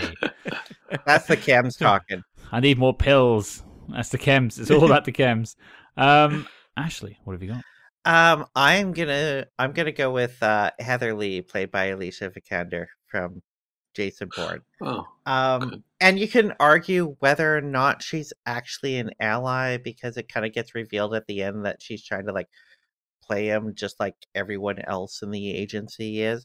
But she has this moment where she basically, much like Pam Landy, kind of breaks away, is this is not what I signed up for. We're doing some really evil shit, and this is not what I believed in when I got into this type of work. And she starts aiding and assisting Bourne. She's just not that interesting of a character, and honestly I found her character mostly annoying throughout the entire film, and wanted to get out of every scene that she was in. And that's nothing against Alicia, she does a great job, but it was just the character, and the general overall story of that film, which I don't think particularly works. So yeah, that's my vote for worst ally. I don't think she's given a lot to work with. I had a split vote between both of your picks, funnily enough. But I think Alicia Vikander has a stronger performance in the film. I don't think either of them are given great material. Mm. So I'm going to say, for worst, it is Rachel Weisz as Dr. Marta Shearing. Cam? I had a little bit of a split. I'm giving my vote to Heather Lee, but I did consider Nikki, who I think the series is kind of hit or miss with, where she often gets very little to do. And the fact that they basically just kind of repeat the Marie death with Nikki at the start of Jason Bourne, I think is pretty much unforgivable. So in terms of treatment of a character, Nikki would probably take the prize, but I think she's memorable. When I think of the Bourne franchise, I do think of Nikki. Whereas Heather Lee, Ashley, you kind of summed it up, where you just have a hard time caring about that character. And I think it's because her motivations are so murky that even when you finish the movie, you're like, okay, I guess she was a helper, but also, kind of wanted to manipulate him. There's something interesting maybe from the angle of someone who's a millennial CIA operative, dealing with a Gen X, agent with Bourne. There's a generational thing that's kind of interesting they could work with, but it feels like the character's so lost in this sort of mess of conflicting motivations that I walk out just kind of shrugging. And Alicia Vikander, great actress, Oscar winner, not given the best of material here. Cam, she's our people. That's right. Whatever that meant. But it looks like by the sounds of it, Dr. Shearing's taking it away. Sorry, Rachel Weisz. We love you. Now, the next sequence we have is chase scenes, fights, the best action moments that the Bourne franchise has to offer. So I'm going to throw it to Ashley first. This one, there's so many great action scenes in this franchise, but hands down, the car chase through Russian traffic at the end of Supremacy, it is probably the best car chase I've seen committed to film. John, earlier you were talking about the kind of stepping stones through the stunt professionals that got up to that moment, and that car chase always seemed to me like it was an evolution out of Ronin, because in that film, one of the big things they did is okay, let's outfit these cars so that we have professional stunt driver driving from the back seat, and then we can stick De Niro in, or no, it was in the passenger side with the the stunt driver, and then we can stick Robert De Niro in the driver's seat, and it looks like he's doing all the stunt driving. We can film it like that. Mm-hmm. And Supremacy takes it a step further and says, you know what? Why don't we put the stunt driver on the top of the car, and then we can mount cameras all around the car, and it looks like Matt Damon's alone in a car driving. And it works so good. And it's so kinetic, it's so propulsive, it's cut so rapidly that the first time you watch the scene, it's hard to grasp everything that's going on. But the second time you watch it, it's just like an absolute beautiful work of art. And I'm glad you touched on John Powell's music a bit earlier, John, because especially this track for this scene, which on the soundtrack is called Bim Bam Smash, I believe it's called. Yes, it is, yeah. It's an absolute incredible banger of a piece that I've used as a temp track way too many times when I cut action scenes. And the way that it builds, it's constantly evolving all the way up to the point where you get into the tunnel, which point it just starts ramping up and up and up and gets more desperate and comes to this perfect kind of punctuated conclusion. In my opinion, it is a perfect car chase scene. Yeah. No one has made a better car chase than this yet. Mm-hmm.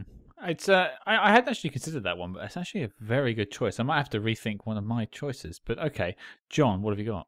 Oh, I'm in complete agreement. I think it's absolutely head and shoulders above a great deal of everything else that had gone before, and probably after.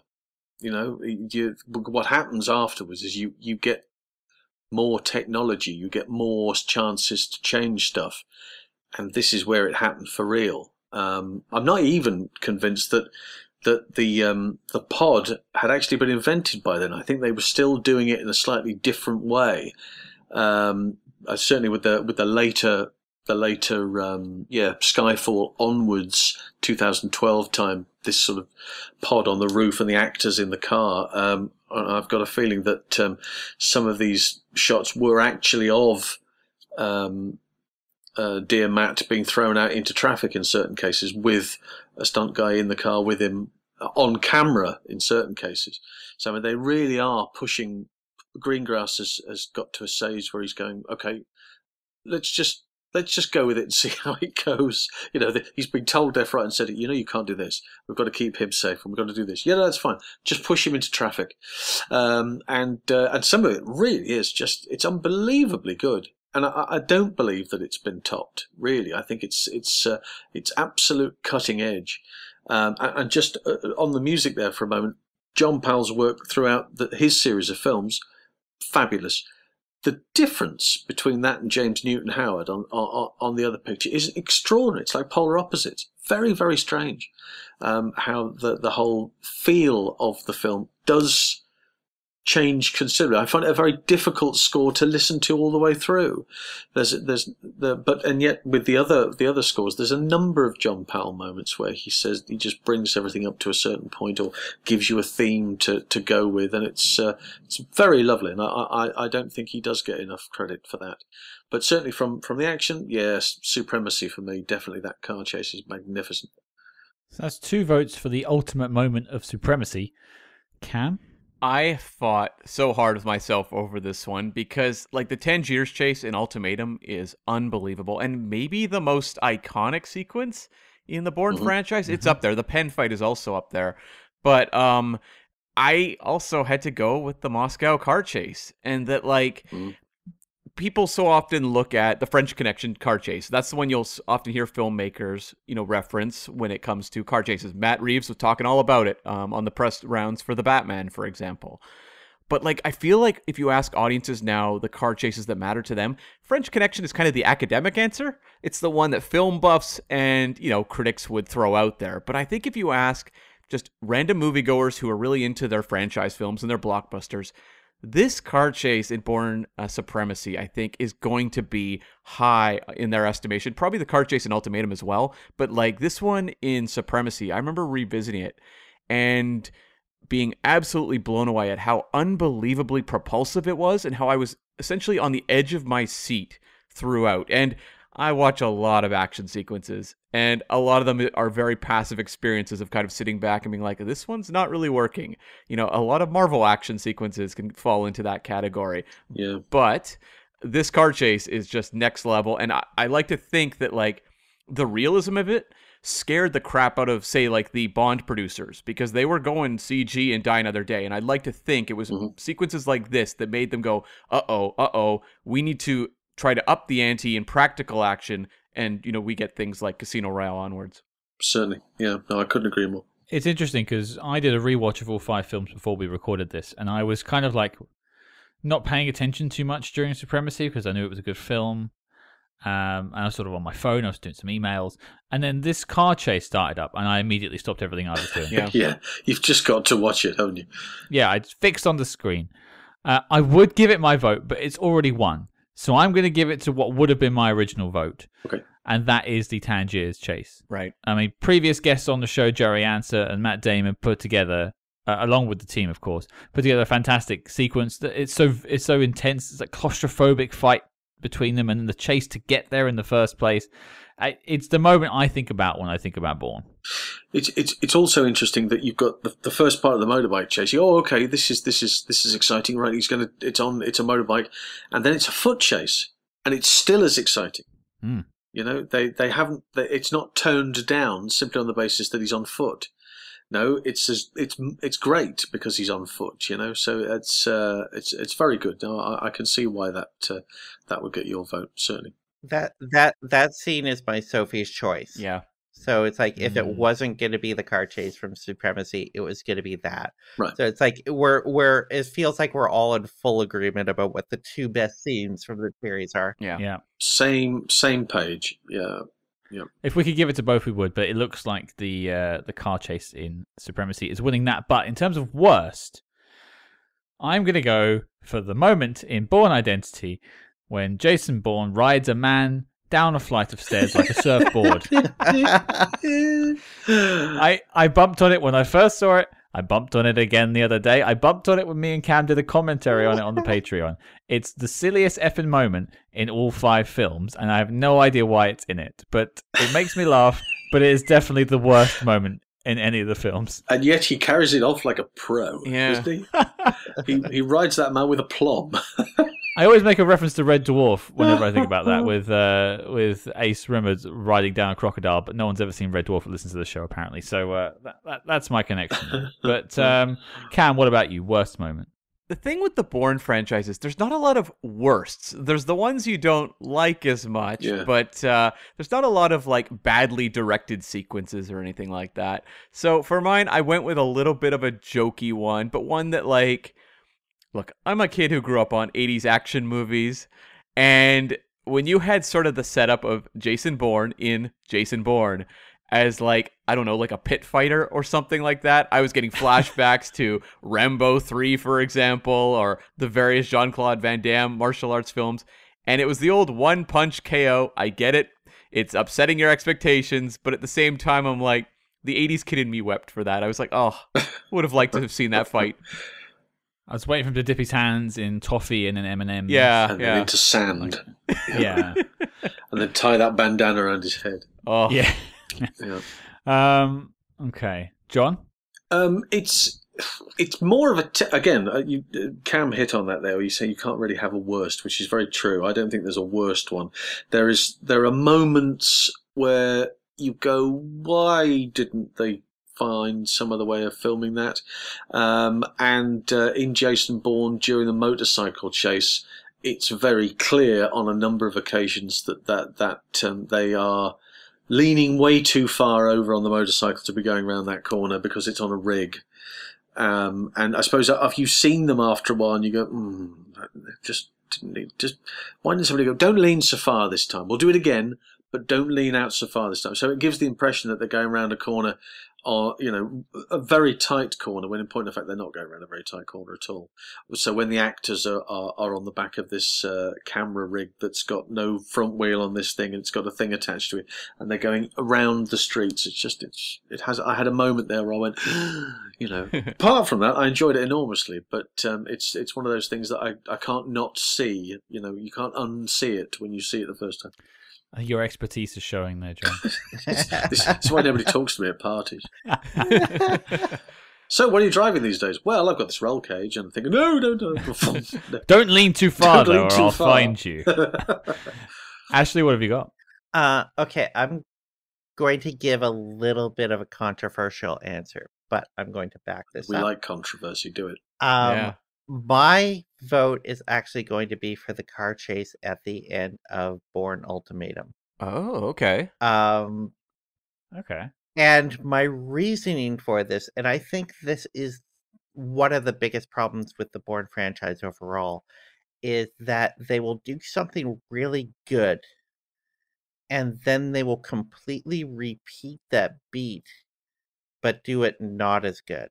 Right. And the Bourne Ultimatum car chase is really just kind of a repeat of the Supremacy car chase, but not as good. All the way down to the end of, and Jason Bourne does this as well, and I would have picked that if only that Vegas Strip car chase weren't so frickin' spectacular and the crash into the casino at the end. But all three of those car chases end in the exact same way, with a vehicle being T-boned and driven forward towards an obstacle that it collides into, and just like destructs and flies out of control. In Jason Bourne, it actually crams up into the roof of the casino and flies off. And this one, it's Bourne's car gets hung up on the median and driven forward by the asset until it crashes, and it's just a repeat of the same beats. It's the same thing with the whole Marie Nikki thing, where we're just repeating those exact same character beats but with a different character. Is this the producers and the directors and the writers going, well, if it ain't broke, don't change it, we have to keep the same elements, and that was really good, so we'll do it again? Is that what that is? I think it's that they know it works. I think they know what they want to drive to. I think it's because it's familiar, but I think the biggest problem is they don't top themselves when they do this. And so that's why the Supremacy chase ends up being here's the gold standard. And then one movie later, they try to okay, we're in a different city and we've tried to mix it up with a few elements, but a lot of the particulars of how this car chase evolves and plays out just ends up being a shorter, less spectacular version of what we already saw. I mean, the moment in Bourne Legacy where Aaron Cross shoves a quill into someone's hand was quite derivative too. Quill, yeah. He didn't go to the everyday stationery store. He went to Ye Olde stationery store. And said, have you got any? I'd love to have seen that actually. If they'd done a fight in a stationery store, start with pens and then people throwing hole punches at each other and ring binders and stuff. Go, yes, this is Tipp-Ex. Who threw that? Well, that's what we need. We need the prequel series that goes back to the Victorian era Treadstone. Yeah. Well, I think the last one we'll have in terms of best, worst, and why is a bit of a fun one. I'm going to talk about everyday object used as a weapon, which is a fun little thing that started off in Identity and popped up in every film basically since. Let's go with John first. I think the magazine is super. Even though the pen was... And I've never. This is the only occasion in a movie, or certainly the only occasion in a movie I've never seen it repeated in everyday life. You never see that in the newspaper or read it online that a man was, brutally killed with a biro, or sustained terrible stab wounds because of a Sharpie. I mean, you don't see that, and yet in this movie, he's holding his own against this knife. In Identity. But the magazine was a different level. Oh, it's not sharp, but he's gonna use it in the same way that he would use a piece of wood, a billiard cue, something. He's still going to give him stick for it. And then, consequently, after doing all of that, then he shoves it in the toaster and burns the house, or blows the house up. It's brilliant. Absolutely wonderful. So I'm a big fan of, and I think that should be, and would it depend on the type of magazine? Would you have a choice? That thing where you look at the opponent and go, woman's own. There's nothing in there. Oh, Horse and Hound. Yes, here we are. That's a big thick thing. And then beat 7 bells out of them. I think it's... Farmer's World. Yeah, we'll use that. World. Tractors bi-weekly. Yeah, I think that's sensational. So yeah, the magazine was a really... And I've never seen that done anywhere else also. It may have been... It's probably a Jackie Chan reference somewhere in one of those Three Dragons pictures where he's picked up a magazine or something, or a book or something. But that's the first time I've really seen that in a mainstream picture where, an object like a magazine. Pens, all right, sharp, you can maybe do something with it. But a magazine, that's really clever. And it's always stuck with me as being a very clever implement to use. What about you, Ashley? My favorite is going to be the book from the Tangiers chase, when right after he crashes in through the window and gets into a fight with the asset in the room, and at one point he grabs this book, and a book is a nice big heavy weapon to use. We've seen that in movies before, but he does a couple things with it that I think are incredibly effective and play so viscerally in a fight scene. And the first is he takes the spine of it and basically punches his throat with the spine of the book. That's one part of it. And then the other part is he puts the flat of the book against his face and then is punching the book repeatedly, smashing it against the asset's face. And he makes incredible use of that hardcover book. And I think that's such a great element to throw into that scene. And I think that was probably only topped by like John Wick with the library fight. Yeah. Where they did some creative book work there. Yeah. I seem to recall Joey Answer saying in the interview we had with him that that bit there knocked him for 6. Yeah. At least a couple of times. Because that was Matt Damon leaning into the punches. Yeah. You kind of have to. That was a very tough sequence to film. And I have to assume they were using a prop book that was like, like a little bit like... It was like foam. Yeah. Nevertheless, exactly. if you hit somebody hard enough with it, if you're not pulling a punch, which evidently Matt possibly wasn't at this stage, you're still going to get the same sort of effect on the other side of that book, so... Yeah. Would have been a... Fair play to him for doing it. I get in there, quite right. And there was also like a book fight in Triple X, The Return of Xander Cage as well, in a scene meant to evoke Bourne Ultimatum. So it definitely has cast an influence. I can't let the pen go without a vote. I mean, partially because we're speaking to Nikki Norday later this week, who gets the pen in the hand, and we talk quite extensively about the pen prop. But I think it just sort of set the tempo for everything else. Oh, sure. So I have to go with the pen. Yep, no, fair play. Cam? I am in the same boat. I picked the pen as well, and I think it's because I had such a visceral reaction to the shot of him pulling the pen out of his arm. I'm like, oh my God. Like, that was horrific. The magazine was also very effective. The thing about the Bourne franchise was you found early on a lot of critics would cite, the pen, the book, the magazine. Like, they became these iconic moments that people would reference. And it felt like the franchise, as it kept going, kept doing them, and people started mentioning them less and less. But those 3 in particular still get a lot of traction. It's because it's not just that he stabs the pen through the hand, it's what you would expect. It's that he stabs it like into like the wrist and buries it lengthwise, and you just don't see that, and you can almost feel it when you watch it. Yeah. There's like a body horror thing to it. Yeah. It's quite grotesque. It's very horror movie. Yeah. Cam, worst? The worst, this was tough. I had the towel in Bourne Ultimatum at the end of the Tangiers chase. It's fine. It's nice to see him use a towel in the fight, but like it doesn't hit with me the same way the ones we've all mentioned for the best did. That's fair. I think the worst for me, actually, it took a while for me to find this one, but It's actually in the last fight in Jason Bourne, where they're in the sewers of Las Vegas, and he beats up the asset with a saucepan. It just happened to find Liver. Just happens to find a saucepan. He's just belting the guy in the face. And I just think to myself, of all the things that are laying around in the gutters of Las Vegas, you chose to use a saucepan. There's some interesting things down in Las Vegas. Cam and I are very aware, and they're laying around too, and I probably would have used those first. International pan fighting. Live from Las Vegas. Yeah. From the MGM Grand. Face full of saucepan.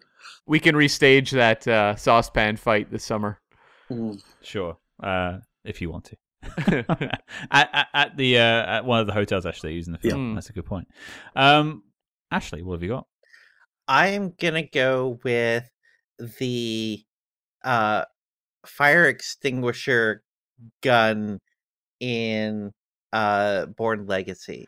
I considered this one that he puts together where he drops I can't remember what it is, was it a screwdriver or a nail or something into the nozzle of a fire extinguisher, and then uses the fire extinguisher to basically punch it out really fast, like a pneumatic gun, and puncture a guy, which is not uncool. It's a neat kill, but it is so kind of not off the cuff.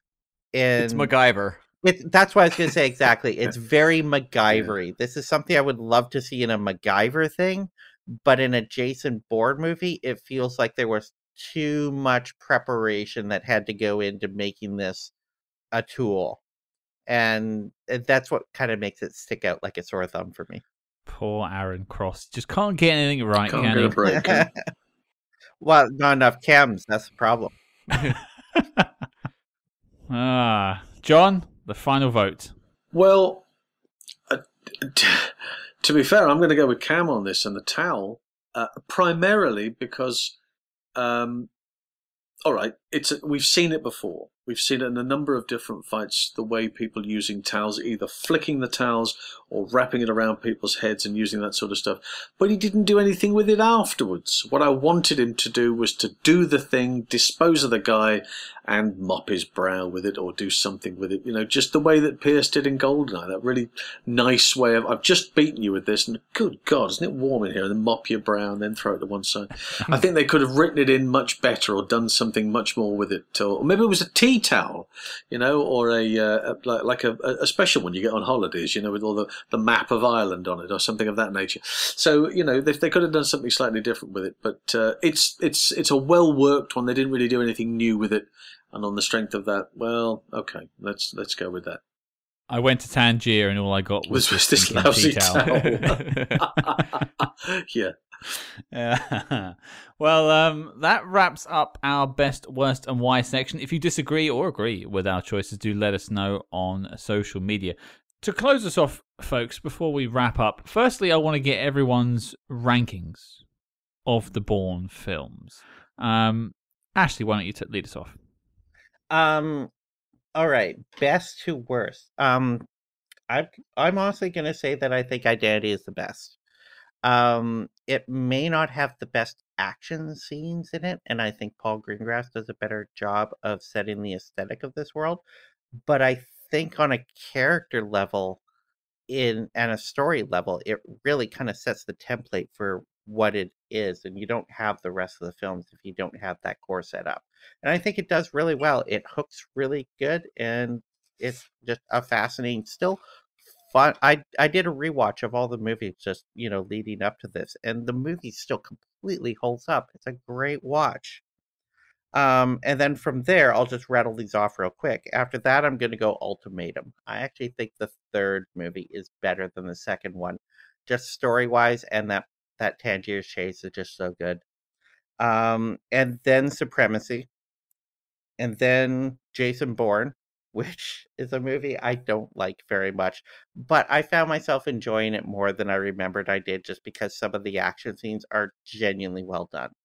And then last, Legacy, which upon rewatching this, as I got halfway through the movie, I was like, I don't remember why I didn't like this movie, because I'm actually having fun with this. This is cool. I'm like rediscovering this. And then as I get towards the back half of the movie, I'm just like, Then you remember. oh God, now I remember why. I already stopped caring about these characters long ago, and I just want to end already. The chems start wearing off about the 1 hour and 10 minutes mark, and you just... I needed more chems. That was the problem. I ran out of blues. Then you just throw in your Tangiers towel at that point. That's it. Yes. John, what about you? Well, I mean, for me... It's on the basis of enjoyability. Supremacy for me as a whole thing, I think is terrific. So that's always my favourite. And then Identity, I like very much. That again, that's the origin. That's where it all started. And Ultimatum and Jason Bourne and Legacy will be last, because it's not a Matt Damon movie, and I really struggle. I'd watched Legacy. I watched them all again before we did this, but Legacy out of the lot was the one that I really struggled with to really resonate something with Renner and put myself in his place. And I'm just saying, well, there's another bloke who's done this already. You know, it's just this is the other. This is what happens in the other story, and it's just not as appealing. And he's been given, you know, not the greatest script in the world, so he's doing the best he can. They all are, but no, I think Legacy's last for me, and everything Matt Damon-y is before him. I think that will be a consensus with many people online. It's interesting. I did a poll today on Twitter, just which is your favourite, and by a landslide, Identity won. Really interesting. By a country mile. And it actually went in release order. After that, it was Supremacy, followed by Ultimatum. I didn't put Legacy on there because I just asked about Jason Bourne films, and then I think only 2% of the votes went to Jason Bourne, the film. That probably won't surprise many people. No. I don't think mine have changed from my rewatch, although maybe the last two have swapped around somewhat, but I now go 2, 1, 3, 4, 5. I actually think Jason Bourne, despite some of its good action sequences, I think it just lacks any villain whatsoever that has any lasting value or is interesting at all. Whereas Legacy at least has a good villain, and it's trying to do something slightly different with a new character. So I appreciate it trying something more, whereas Jason Bourne just feels like the greatest hits. Yeah. Yes. Which is fine. We all love a good greatest hits album, but I wanted something different. Cam, what about you? I think I have the same order as you, Scott. I think I have Supremacy, Ultimatum, Identity. And it's kind of like that central trilogy is so incredible that it's kind of like they kind of stand as a 3. And then we kind of put some space in between them and the other 2. So I follow it up with Legacy at number 4, or at number 4, and then Jason Bourne in last place. For me, Jason Bourne, it's a little bit of more of the same, but it's also like, you remember that amazing moment at the end of Indiana Jones and the Last Crusade when they ride off into the sunset and you're like, what a way to end a trilogy. You could not end better. And then they give you Kingdom of the Crystal Skull and you're like, what's this? We kind of undid sort of that perfect ending to do that. That's kind of how I feel about Jason Bourne. It's not as maybe egregious as a Kingdom of the Crystal Skull, but I kind of look at it and go, they brought him back for that? Like, it just doesn't feel like they were inspired. Whereas, like, Legacy, I go, Tony Gilroy was clearly inspired to do something kind of strange in the world of Bourne, so it's sort of an interesting offshoot movie for me. I agree. And I think the last question before we finish up today is, where do you want to see this franchise go now? I'll just throw it out to everyone if anyone has any thoughts on the matter. What would you like to see? Or is this the end for you? Do you not want to see any more Bourne? Personally, I'm perfectly happy with what's happened already. Because again, you get that you get the Legacy treatment. You know, what else can happen? Somebody who they've come full circle. Bourne started drifting in water and was brought upon the a fishing boat, and at the end of the last movie ended up in water, so he's gone the full circle. And anything else that comes after that is going to be a guy who can't remember where he's done or what he's doing, and he's working for an agent, and somebody's trying to kill him, and he doesn't know who, but they've got other people coming towards him. Are you going to do that as a TV show? Are you going to do it as a separate series? It's been done, since then. Other shows have gone on and done it. Maybe they've done it better in half-hour segments, or they've done it in little bits and pieces. But from a movie point of view, no, I don't think it needs anything else. Once you've done it. You've done it with those pictures. Let it lie. Move on to something else. I'm certainly Matt Damon's not excited about doing anything else. So, if they are going to do it with a new actor, you'd probably have to do it in a similar sort of vein to before, and I don't see the point.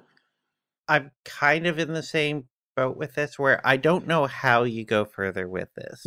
There's a few different routes, and they've tried most of them already. If you look at the books, they've just continued Jason Bourne comes out of retirement because the agency needs him for this. Yeah. It's well, it's not very interesting. And they kind of do that. That's what Jason Bourne is. And that movie, quite honestly, doesn't really work. They tried doing the Passing the Torch movie. That didn't really work. They've tried, I don't know how many people have actually seen this, but they tried doing the prequel TV series. There's a Treadstone series that was on Amazon Prime got one season. There's 10 episodes that are out there. It's fine, but I don't know, it didn't particularly grab me. I didn't love it. So I don't know where you go with this. And the other big problem is one of the greatest strengths about the Bourne trilogy, we'll just talk about the first three movies, is that it is centered, they're all called Bourne for a reason. It's Jason Bourne, and it's all centered around his arc, him trying to figure out who he is. It is a very personal journey of this one character, and of course this entire world gets built around this character, the world of espionage, CIA, assets, killers, etc., etc. But it is very much centered around that conceit, and once you get away from that conceit, what's the appeal? I'm not sure there is any. So I think once you finish that arc, it's kind of you've mined what's there, and everything else we've seen on the periphery, we're just it looks like it's spinning its wheels and doesn't know what to do. And for excuse the irony of this, doesn't have an identity. Right. I think that the fact that it's been encapsulated in those group of pictures now allows a new a breed of filmmaker to now think, right, what can I do now with my films, my different characters, my storylines, the way that Bourne took from Bond. Now people will take from Bourne and move forwards, so you want it as a stepping stone going forward. I wouldn't want it to come back and go over old stuff again. Let's take little elements of this, and that was good in that movie. Well, let's use it. Let's use it in my picture, and let's use it in that and see how far it goes with it, Doug Liman did exactly the same thing with his stuff later down the line. Mm-hmm. I think a big part of the problem is there's something very rigid about the Bourne formula, which is funny to say as people that watch James Bond movies, because you can obviously point at all the various facets of a James Bond movie, but there's real shifting tones there. Casino Royale does not feel like Live and Let Die, or Scott and I have recently been revisiting some of the classic Bonds just for the Patreon, and the first four Connery movies feel very different from one another. There's always a real shakeup in terms of what these movies feel like and kind of the approaches they come at them from, whereas the Bournes feel very monolithic in terms of their tone, in terms of the types of stories they're telling, and there's a reason they start introducing Treadstone, Blackbriar, Outcome, Larks, Iron Hand. It's different names for the same thing because they don't have a variety. So unless they really take a hard look at the world of these novels and just find an entirely different angle to tackle this material with, and maybe reboot the whole thing, I don't think you can do anything more with the Matt Damon version of Jason Bourne, because he's kind of a character that doesn't want to be there, and you can only stretch that out for so long, especially when you've completed the character arc. The only thing I have to add, I completely agree a lot of what you all have said. I think there's a thread at the end of Jason Bourne that I think was a massive missed opportunity. And I could see it as a film. and that is Jason Bourne going back into the agency and trying to work for the good of mankind. He's a patriot. He wants to help the United States and work with the people he has fought for the last four films. I think that's a really interesting twist, and if they had done that at the end of Jason Bourne, I think that would have been a lot of fun. But instead, you got this like, I was listening to you in the car, ooh, and then here's the Moby score. There we go. Yeah. That's fine, but I think that was an interesting angle, and maybe and seeing like an older Bourne who can't fight as well anymore. But I don't know whether it's like a handing a baton film where there's two and he's training a new person or something. I don't know. There's something there. Bourne working for the people he's been fighting for so long now. I think that's interesting. I think Matt Damon has no interest in doing it anymore, so it's probably never going to happen. But there's a reason why we're here sitting talking about Bourne Identity 20 years later, because the character, the performance, the world that this was built by these professionals, these actors, these stuntmen, editors, cinematographers, directors, all of them have created a fascinating landscape of spy films that we can tackle. And I don't know if it's quite dead yet. So I would like to think there's hope. Yep. There's always hope. Can't argue with that. Plus, Universal needs hits. Yes, yeah. They need the money. That's all it boils down to. It's just green. That's all they're back on. Mm-hmm. Speaking of everyone, your checks are in the post. A super thing. Well, before we wrap up, we have some quick messages from our former guests on the Bourne episodes, so we'll throw to those now. And joining us now as part of our Bourne franchise celebration is Mr. David Lowbridge Ellis, licensed to Queer. Welcome back to the show. It's a pleasure to be here, talking about Bourne again. Yes, well, you were our first guest ever. And talking about Bourne back then as well. Exactly. We're here celebrating the 20th anniversary of the Bourne Identity. And so, good Lord, that makes me feel old. I don't know about you, Scott. Oh, we spent a good time talking about that in today's episode. Yeah. Don't worry about that. But the discussion really is about sort of celebrating the Bourne franchise itself. So we have 3 questions for all of our former guests. The first one to you, sir, is what does the Bourne franchise mean to you? I'm going to quote the end of Fight Club here. I think these films, well, paraphrase at least, these films met me at a very strange time in my life. Or at least the ones that I like. We'll get into my ranking in a minute. The ones that I like did. So as I explored in your first ever guest episode, the Bourne Supremacy, I really connected with that film as a gay man who was struggling to come to terms with his identity. I very connected with that film in particular. And as I've explored at length on your podcast and elsewhere, spying and queerness cannot be separated. It's that whole concealing who you are and am I really a good person? Which, Jason ultimately learns that he's maybe not a horrible person, but he's at least done some things in his past which he's certainly not proud of and he's trying to atone for. And that's particularly why I love the Bourne Supremacy, because it's got that whole atonement arc going on. Yeah, I think we did dive into that in the episode, and I'd urge everyone to go back and listen to it if you haven't already, our Bourne Supremacy review. But it's interesting, like, of all of our guests, this one hits home for you in that sense. I think you're the only one who's had that sort of unique perspective on it, and it's good to see films from that sort of, different angles, because someone could just see that scene, we spoke about it, that Jason running down the beach could be meaningless to someone else, but for you as a teenager, I believe at the time, you drew a lot from that. Very simple. No, I'm older than that, Scott. I saw how old? When was Bourne Supremacy? 2004. 2004. Yeah, I was 22 then, so...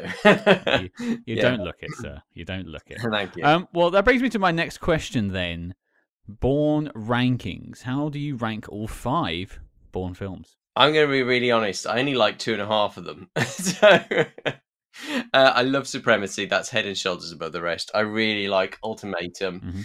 I've seen that a number of times. I do sort of like Identity, but I think it's more the concept of it rather than the actual execution. And I know that film had a particularly tortured production history. which others might have gone into, and I think that shows on the screen. It's lacking in its own sort of identity, if you'll excuse the pun. But it's kind of half art movie, half action movie, and the two don't really cohere for me. So it's the second one which really brings everything together. I really wanted to love Jason Bourne because I love the Greengrass, Supremacy and Ultimatum. I really wanted to love it, but I actually got really annoyed by it as I was watching it, as I thought about it more after I watched it. I've only ever seen it once, so I can barely remember anything about it. But I just felt it was completely redundant, and it was sort of treading water in a way. So I didn't like that one. And the Bourne Legacy is one of the most boring experiences I've had in the cinema that I do not remember. And it's a shame because I love Jeremy Renner and many of the other cast members. I just thought it was a complete waste, to be honest. Yeah, I think it was a bit of a misfire with Mr. Renner, but I don't think it falls at his feet. No, definitely not, no. No, so it sounds like you're going Supremacy, Ultimatum, Identity, Bourne, Jason Bourne, and then Bourne Legacy. That's right, yeah. That seems to be lining up with some of our guests this week, so really? That's fine indeed. Mr. John Orty, I think, was around about the same. Mm. The final question to you, sir, before you leave us and disappear like Jason Bourne into the waters. Where would you like to see the Bourne franchise go? I found a quote from Tony Gilroy, who was basically brought on to save the film, the first movie, and then fell out epically with Doug Liman. I'm still not sure how to pronounce his name. But I think everyone fell out with Doug, though, during the course of the production of that movie, and that's why he wasn't invited back. But Gilroy said to Liman, whatever, I guess your movie should be about a guy who finds the only thing he knows how to do is kill people. That's, it's not the only series or even individual film which deals with that dimension. James Bond arguably deals with that to an extent as well. James Bond has never liked killing people, certainly in the novels. I wonder, though, if Bourne actually did get good at doing anything else. So I'm not suggesting we have a whole series of movies where he learns how to do basket weaving and whatever kind of other pastimes might be lying around. But maybe he does have some kind of normal life. Like, I haven't read much of the Ludlam books, but he does have a wife and, he's more kind of domestically settled and that kind of thing. So maybe if they did sort of go that angle, but again, I don't know how you're going to redo it. I don't know whether it's kind of a hard reboot and you don't bring his name's just going out of my head. Help, Matt Damon. you don't bring Matt Damon back, or you have somebody else, because I think they're kind of scared of doing that, really. But it's certainly, I'm not sure. I'm not sure what story I want, really. I think a lot of people have trouble thinking what you do next, because really it did end at Ultimatum for a lot of people, and the rest of it was just a weird extension. So why bother? But they all feel a bit footnotey. The other movies, so him falling off the building, and you can kind of fill in the blanks, and maybe he does sort of get that normal life, and he does learn how to. I mean, the interest could be that if he only knows how to kill people, what actually trying to find some kind of purpose in life beyond just surviving, I think might be an interesting way to go. But then again, that's probably a completely different story, isn't it? It's not going to be a spy action adventure movie then if he is learning to ride horses and actually I suppose different environments, because Bourne movies are really urban movies in lots of ways. I know there's the scene in the rural farmhouse, which was something that Lyman really fought for on the first film, but they're very urban movies in lots of ways. So maybe having Bourne in kind of a more rural setting, that might work. I just can't shake the idea now you put it in my head of him being like a sous chef in a kitchen. Yeah. Like, not the head chef, but just underneath. He doesn't want all the responsibility, but he likes cooking. What careers could Jason Bourne, it could be Jason Bourne, sous chef. Jason Bourne, basket weaver. It could be a whole spin-off series. That sounds like a direct-to-Amazon show if I ever did hear it. Oh, yeah. Well, David, I want to thank you again for joining us. This appearance now has put you at number 1 place for our most appearances of all time. Congratulations. Oh, wow. I will send you your trophy. I am prolific. I am ubiquitous. I've heard. Sorry, everyone. So I've heard. But we'll put links in the show notes below. So once again, David, Mr. License to Queer himself, thank you very much for joining us. Thank you.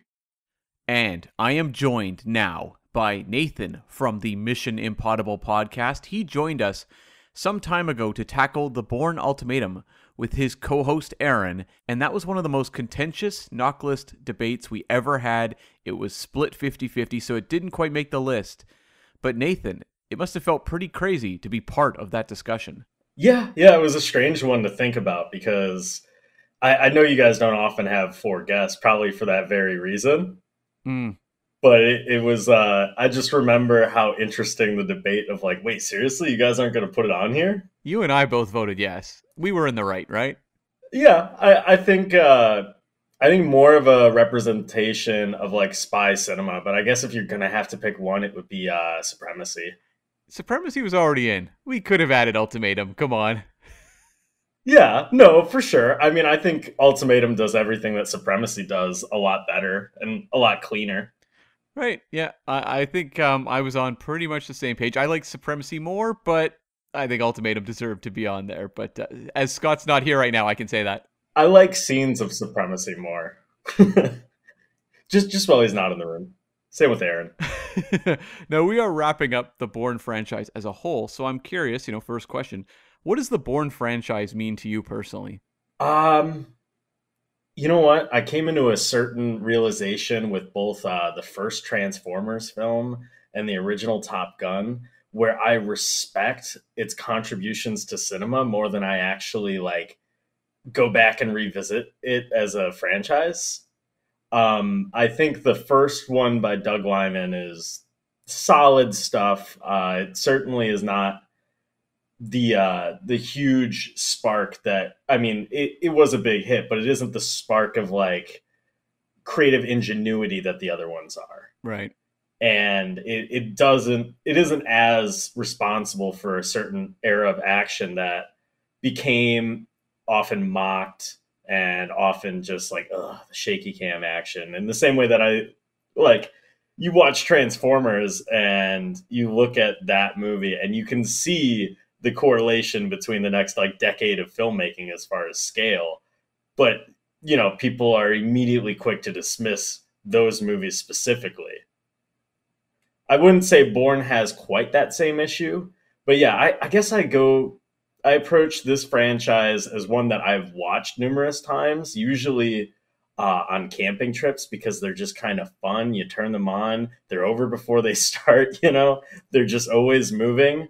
But I never carried on to the Renner one, like I was saying at the top of this recording when we were just having a little preamble stuff. I never watched the Jason Bourne one that I can't remember what the text over the poster was, where it's like, you will remember his name or something. It was something that they always did. I think they literally had like the Martian poster with Matt Damon with text over him and that one on like similar marquees.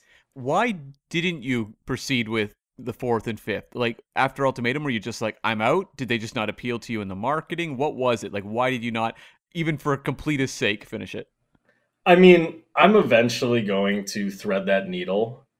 I think I'm trying to think of a good comparison point because you know what? It's like Pirates of the Caribbean, where you get to the 3rd one and you're like, well, that's a conclusion of this franchise. I don't really need anything else. And then the next one is like, okay, we've gotten rid of the main characters. I can't remember if they have anybody from I haven't seen Bourne Legacy, so I'm not sure if they have anybody else. I'm not sure if they threw in like a Brian Cox or somebody to make like a 2-minute appearance or something like that. There's some very, very brief cameos, but that's about it. Yeah, I mean, it's not so much the same thing, but with the 4th one, they really were trying to give you another version of the protagonist, which I consider, if we're talking Pirates of the Caribbean, like Will Turner. I felt like that arc was closed, therefore my relationship with the franchise was closed, and it was at a point in which they were really trying to push Renner on me, and I like Renner, and Renner is solid, but like Renner, Ghost Protocol sort of proved that like Renner isn't the person to hitch your franchise in. Like within the movie, they almost cast him as the Tom Cruise role, and then they're just like, no, we can cut this back. And they literally did it with the next one where they get Matt Damon back. So I was kind of like not interested in either of them. I'm like, are they trying to sell me on another decade of Bourne? Like Bourne is it's a perfect looped 3 trilogy deal. And I'm not sure if your series has made you realize, like, you know what? Legacy is the second best of these movies, or like Jason Bourne is silently rips. No, I think I'm more of an apologist for Legacy, but Jason Bourne is, for me, the weakest of the group. So I can't say that that's the one that really gave, kind of a burst of life to that franchise going forward. And that kind of leads me into, normally this is how I close out these interviews, and I believe Scott's doing the same, but I think I'm going to jump to this question now.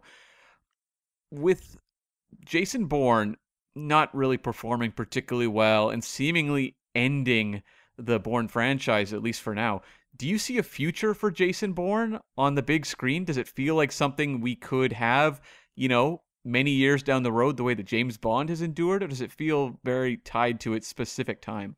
I feel like not on the big screen. I hate saying like it should be a TV show, because that is my like constant criticism with TV, where like you'll watch like 10 episodes of a show and you'll be like, oh, this could have very easily been a movie, or 6 episodes of like a Disney show, and you're just like, this could have easily been a movie. But I feel like there might be some juice mined for all the like Reacher fans and the Jack Ryan fans to have a Jason Bourne franchise. There was Treadstone. You're forgetting the Treadstone TV show. Yeah, I remember Treadstone. Believe me. We talked about Taken. They did like a Taken TV show too. So yeah, they always do those, but those were more like similar to like how there's a Starman TV show in the 80s, where you're just like, okay, so we're just sort of doing the same thing. This is like the way how TV's based off of movies. The TV shows based off of movies have been received outside of like when Fargo and Hannibal and stuff like that. I know Hannibal's like a readaptation, but I don't see a future on the big screen. Not because I would necessarily oppose to seeing it. I mean, it would take a lot to get me in the door. I mean, I would have to watch the next 2 movies, and they would have to give me like a compelling, like, I'm trying to think of like what director, like, maybe get Gareth Edwards, who did The Raid, and he's doing like an old man Jason Bourne. I don't fucking know. It does feel like it kind of begins and ends with Matt Damon, and I think that's their biggest hurdle they have. Yeah, and I don't think Damon has the same star power that like a Tom Cruise has right now, or even like a Denzel Washington, where like I feel like everybody feels like they got their fix of Damon in those movies in his prime. And Damon, I don't think is going to have like the physical commitment that he used to. Not because he needs to or anything. I think he's proven himself, and it's one of those things where there's that, where I don't think that character has as much appeal. We also don't really get spy films on that level that aren't like, that haven't remained consistent, or like consistently inconsistent. Like you go see a Bond movie and it sucks, and you go see the next Bond. Like Bond is always going to be an evergreen franchise. I just don't think we're in that era where we are making just straight up action movies as much, unless they star like Mark Wahlberg or Denzel Washington or Liam Neeson, and they are just like made directly to sell all right and then go straight to Redbox for the people who find them. And I don't think those people are seeing Jason Bourne movies. Yeah, that's a good point, actually. And I think just to wrap up this interview, we're asking everyone this question as well. When you look at the Bourne franchise and you've just watched the initial trilogy, what is your favorite film? And are there any moments that jump to you as being hugely impactful that you've kind of carried with you in kind of your memory, just in terms of, what Bourne means? I think with Identity, there are quite a few scenes that step up to me. My favorite is Ultimatum. I think I said that even in the episode. I just feel like that's where they kind of refined it and figured out like how to really. It's where everything's escalating. It's kind of like a Mission Impossible movie, or like any good sequel, where things are just getting bigger and bigger. And I mean, the opening to Identity is just really strong as far as a hook. Once you go into Supremacy, I think the car chase is specifically like a scene that really changed action filmmaking. And the ending of it, the idea of like, hey, we're not doing like a James Bond. He's got to deal with the weight of all of his decisions, even though like there's really no deep storytelling. At the end of the day, he's just Wolverine without the claws. And you watch it, and at any scene, you could be like, hey, I went to the bathroom. What's going on? Well, he's on the run and he figured out a new key to tracking down and figuring out what Treadstone is. Like that entire franchise kind of functions mindlessly. I think I even said that in the recording. So, and then I'm trying to think, well, I mean, the Bourne versus Desh fight is maybe the pinnacle of all shaky cam fights. There's just a lot of like visuals that stick out. It is so much more the directing. And when I think about Bourne, I just think like, wow, what a well-directed trilogy. You know, Ultimatum didn't make the knock list, but it made the N and C list for Nathan and Cam. How long were you sitting on that? About 5 seconds. Yeah, it was pretty good then. Well, thanks a bunch, buddy. This is fun. Thank you. That's what I'm here for.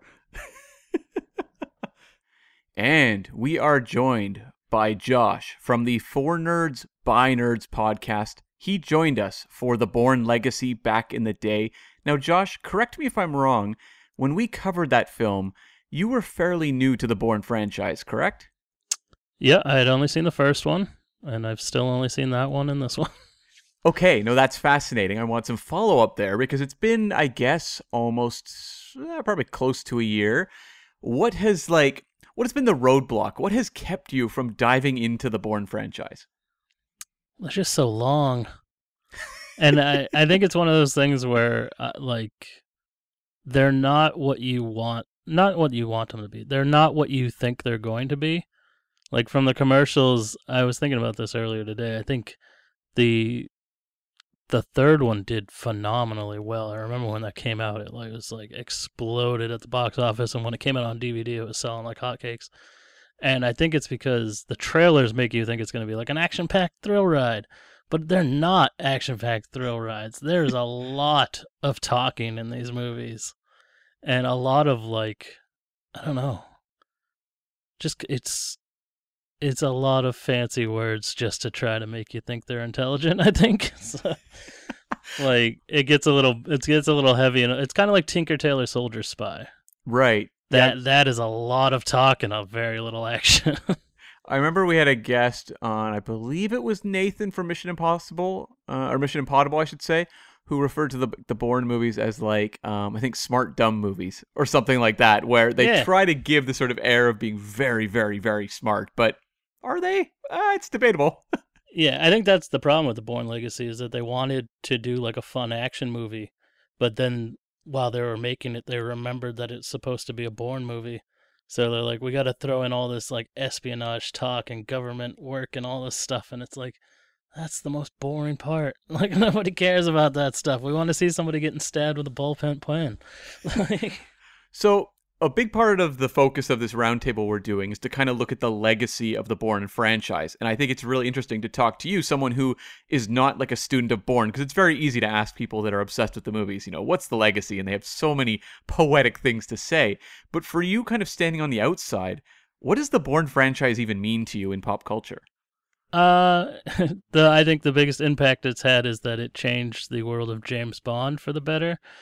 Because James Bond was at a very boring and non-believable point, and once the Bourne movies came out and they rebooted James Bond to be we gotta be more like this, we gotta be more grounded in reality and do a lot more physical, realistic fights, and James Bond has to be, someone who can be injured instead of this unkillable machine. I think it took that entire franchise and changed it because the people started to gravitate more towards the Bourne franchise to be yeah, look at him, he's just a guy, but he's fighting like a madman.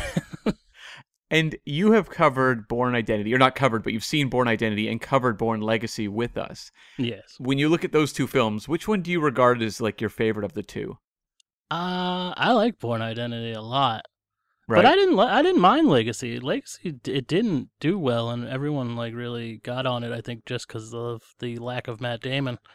But I thought it was fun. I thought it kind of ended abruptly, but overall, I mean, the first one definitely had a much bigger impact on cinema than the Bourne Legacy did.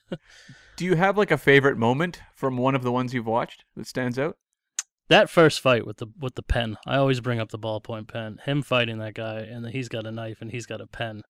is just so well choreographed, and I had never seen anything like that before. Where it's like, this guy is crazy. He doesn't even know he can fight, and he's gonna go at a guy with a Bic pen. Yeah, very big, impactful moment there that definitely changed up action for the years to come, especially when you look at like a John Wick film and they're fighting with like books and stuff like that.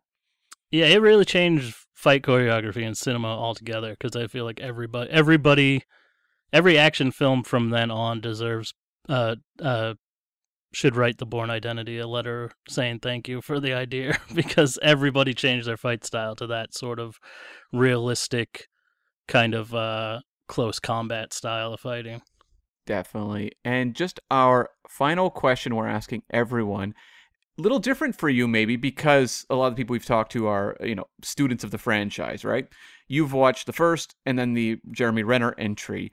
We have kind of, it seems, finished up with the Matt Damon era of Bourne films. The last one wasn't really well received. Do you see a future for this franchise? Does it seem like something of its time, or could it be like a James Bond where, 50 years from now we're talking about more Jason Bourne films? Yeah, I mean, they could totally James Bond it and have somebody else. I mean, they kind of do it with everybody. Who's the other one? Jack Ryan. He's been played by like 7 different people. Yeah. And it's totally, it's something. I just think you might get a lot of backlash. People might not see the film or say the film's bad just because it doesn't have Matt Damon. But I could also see them doing a Jason Bourne again and just waiting 10 years and doing another one with Matt Damon. This time he has a beard or something.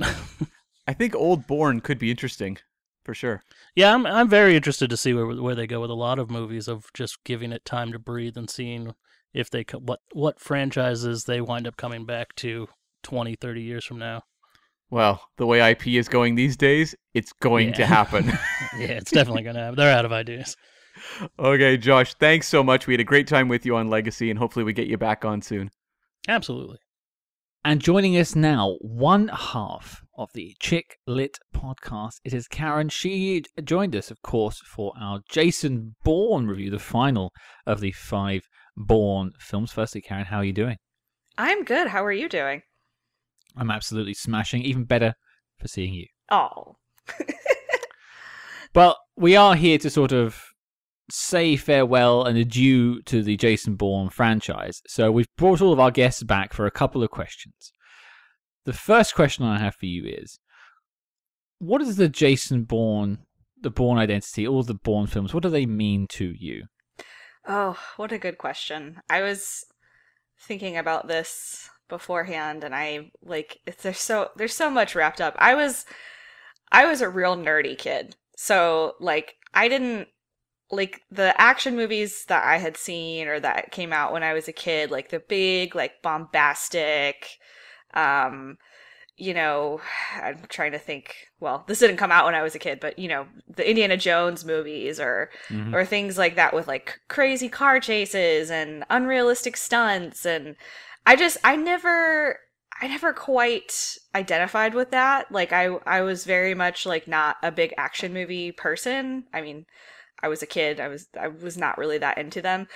And then I think the Bourne Identity, I'm pretty sure that I saw the Bourne Identity first because Ultimatum had just come out and I'd never seen any of them. And it was kind of that, oh, let's, go to the family movies on the weekend. Let's go see this action movie. And so I watched the Bourne Identity and I was like, well, this is something different. This is so different and new and interesting, and it has more of a realistic bent to the way that the world is. And then we went to see Ultimatum, and I was just going from the first film to Ultimatum was such a shocker because of the shaky cam and all of that, and I hadn't seen Supremacy yet, so I fell in love with it. I just loved again, I love learning about politics and the way that the world works. I'm asking my mom all kinds of ridiculous questions that she has no answers to when I'm 9 or 10. And I loved just sort of seeing how the sausage is made, like at the CIA. Well, how the movie industry thinks that it's made. I'm sure anyone that works at the CIA is probably like, that's not realistic. We just sit in cubicles all day and don't do anything. But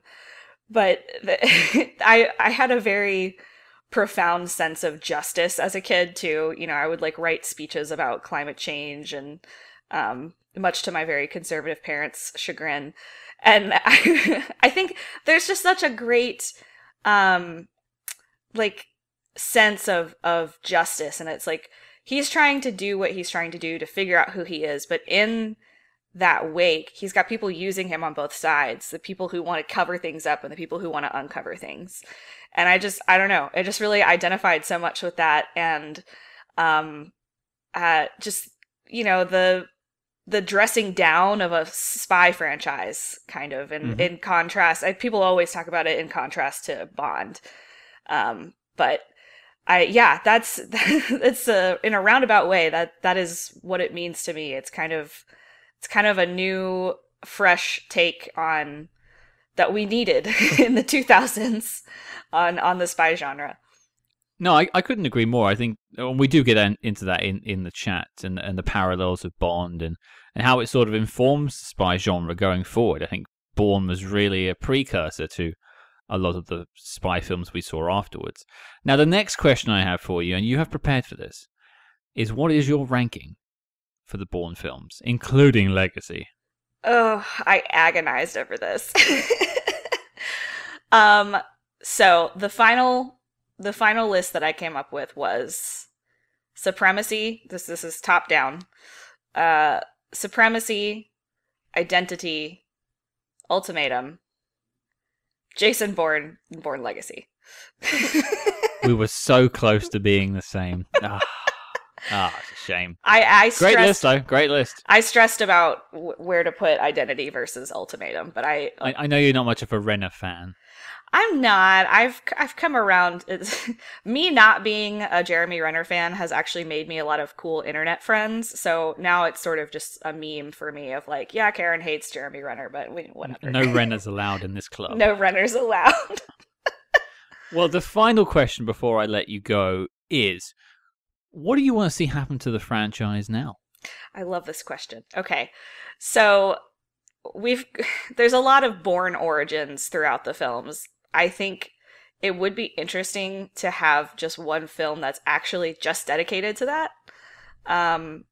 So kind of what they were trying to do in Jason Bourne, but not a terrible subplot in a even worse, like, bigger plot. But I think it would be really neat to kind of see the next generation of Bourne. And again, I think they were trying to do that with Legacy. But it didn't quite land for me. The square didn't fit the circle. Blue pills, red pills, green pills, chems. I need my chems. I'm out of my chems. But yeah, I would love to see something that I sort of enjoyed once I had played out watching my DVDs of the Bourne series as a kid was the books that followed up the trilogy, the original Robert Ludlum trilogy. They were posthumously penned by a friend of his, and they were really interesting. And it was sort of, I'm reading them in the late 2000s, early 2010s. They were sort of born for the next generation. It was kind of, Bourne's coming out of retirement to go take down a terrorist cell or something. And then turns out that the government was paying the terrorist cell the whole time. And the real, not to spoil anything, but I would love to see, a new world of Bourne. I feel like they tried so hard to do that in Jason Bourne, but they just didn't have enough young people on the writing staff or something. Or in the actors. Or, yeah. The technology. We have the technology. Tommy Lee Jones talking about reach will never get old. Is it the reach of the app?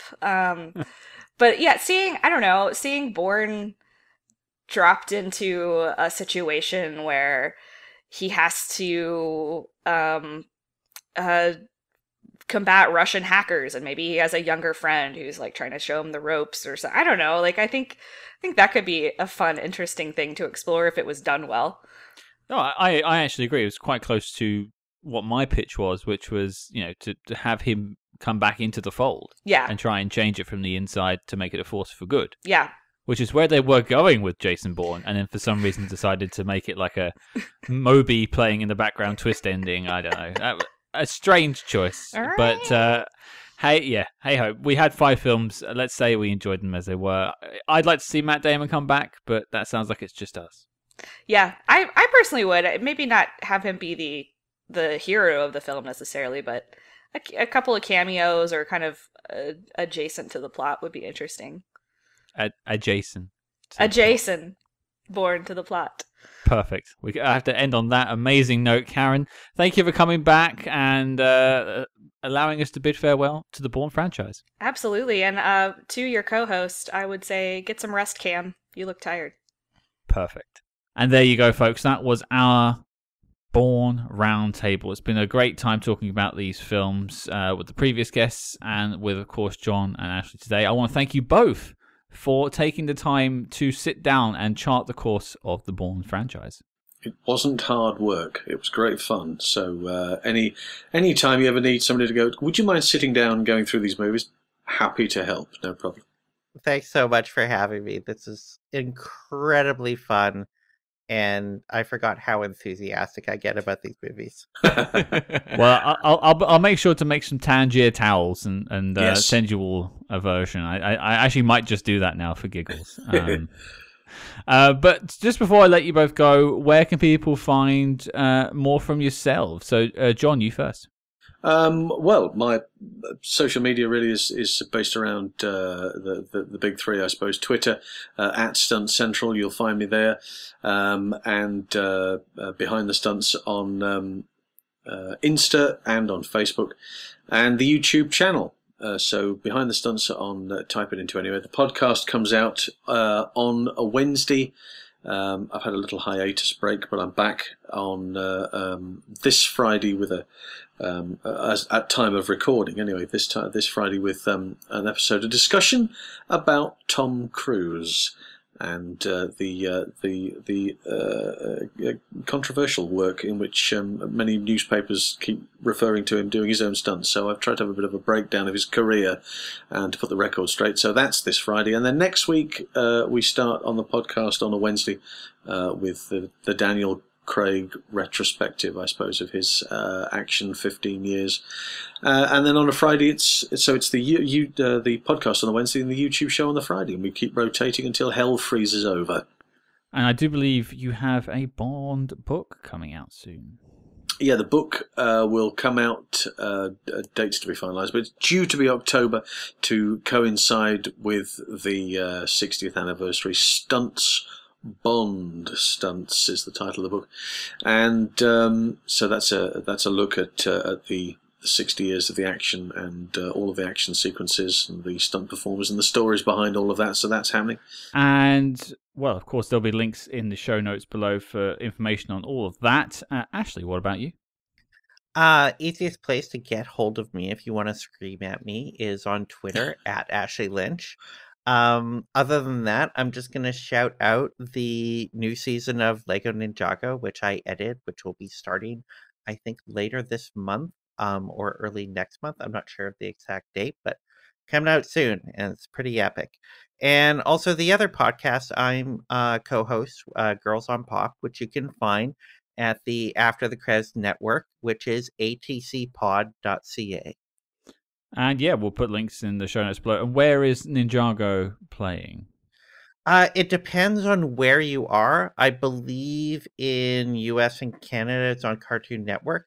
Elsewhere in the world, I'm not sure, but eventually it will be coming to Netflix for most people. So I'm sure I've seen it around here. Yeah, I'm check sure. wherever you are that the show shows up, and it's different depending on what territory you're in.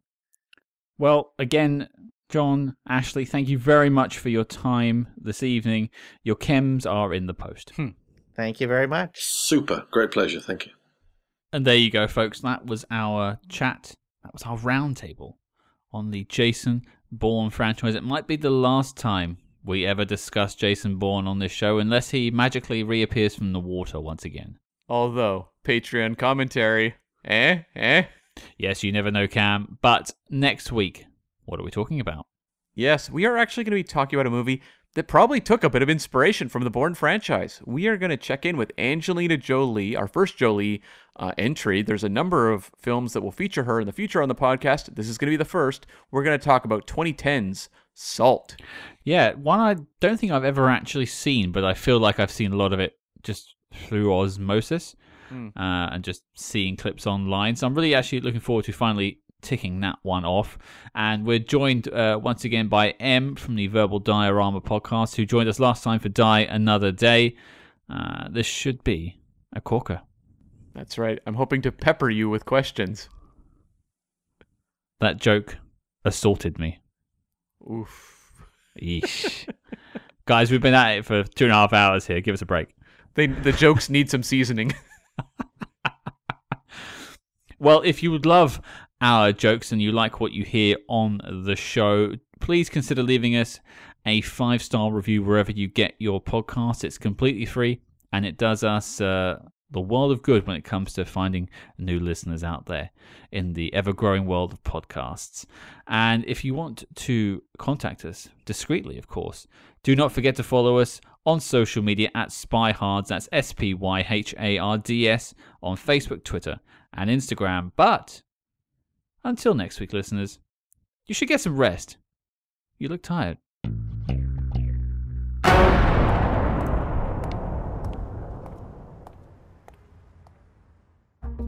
Hello, my name is Chris Carr, I'm a filmmaker and podcaster. Join me as I take a look at the world of espionage, terrorism, geopolitics, and organised crime on my podcast, Secrets and Spies, available on all podcast apps. This is manna from spy heaven.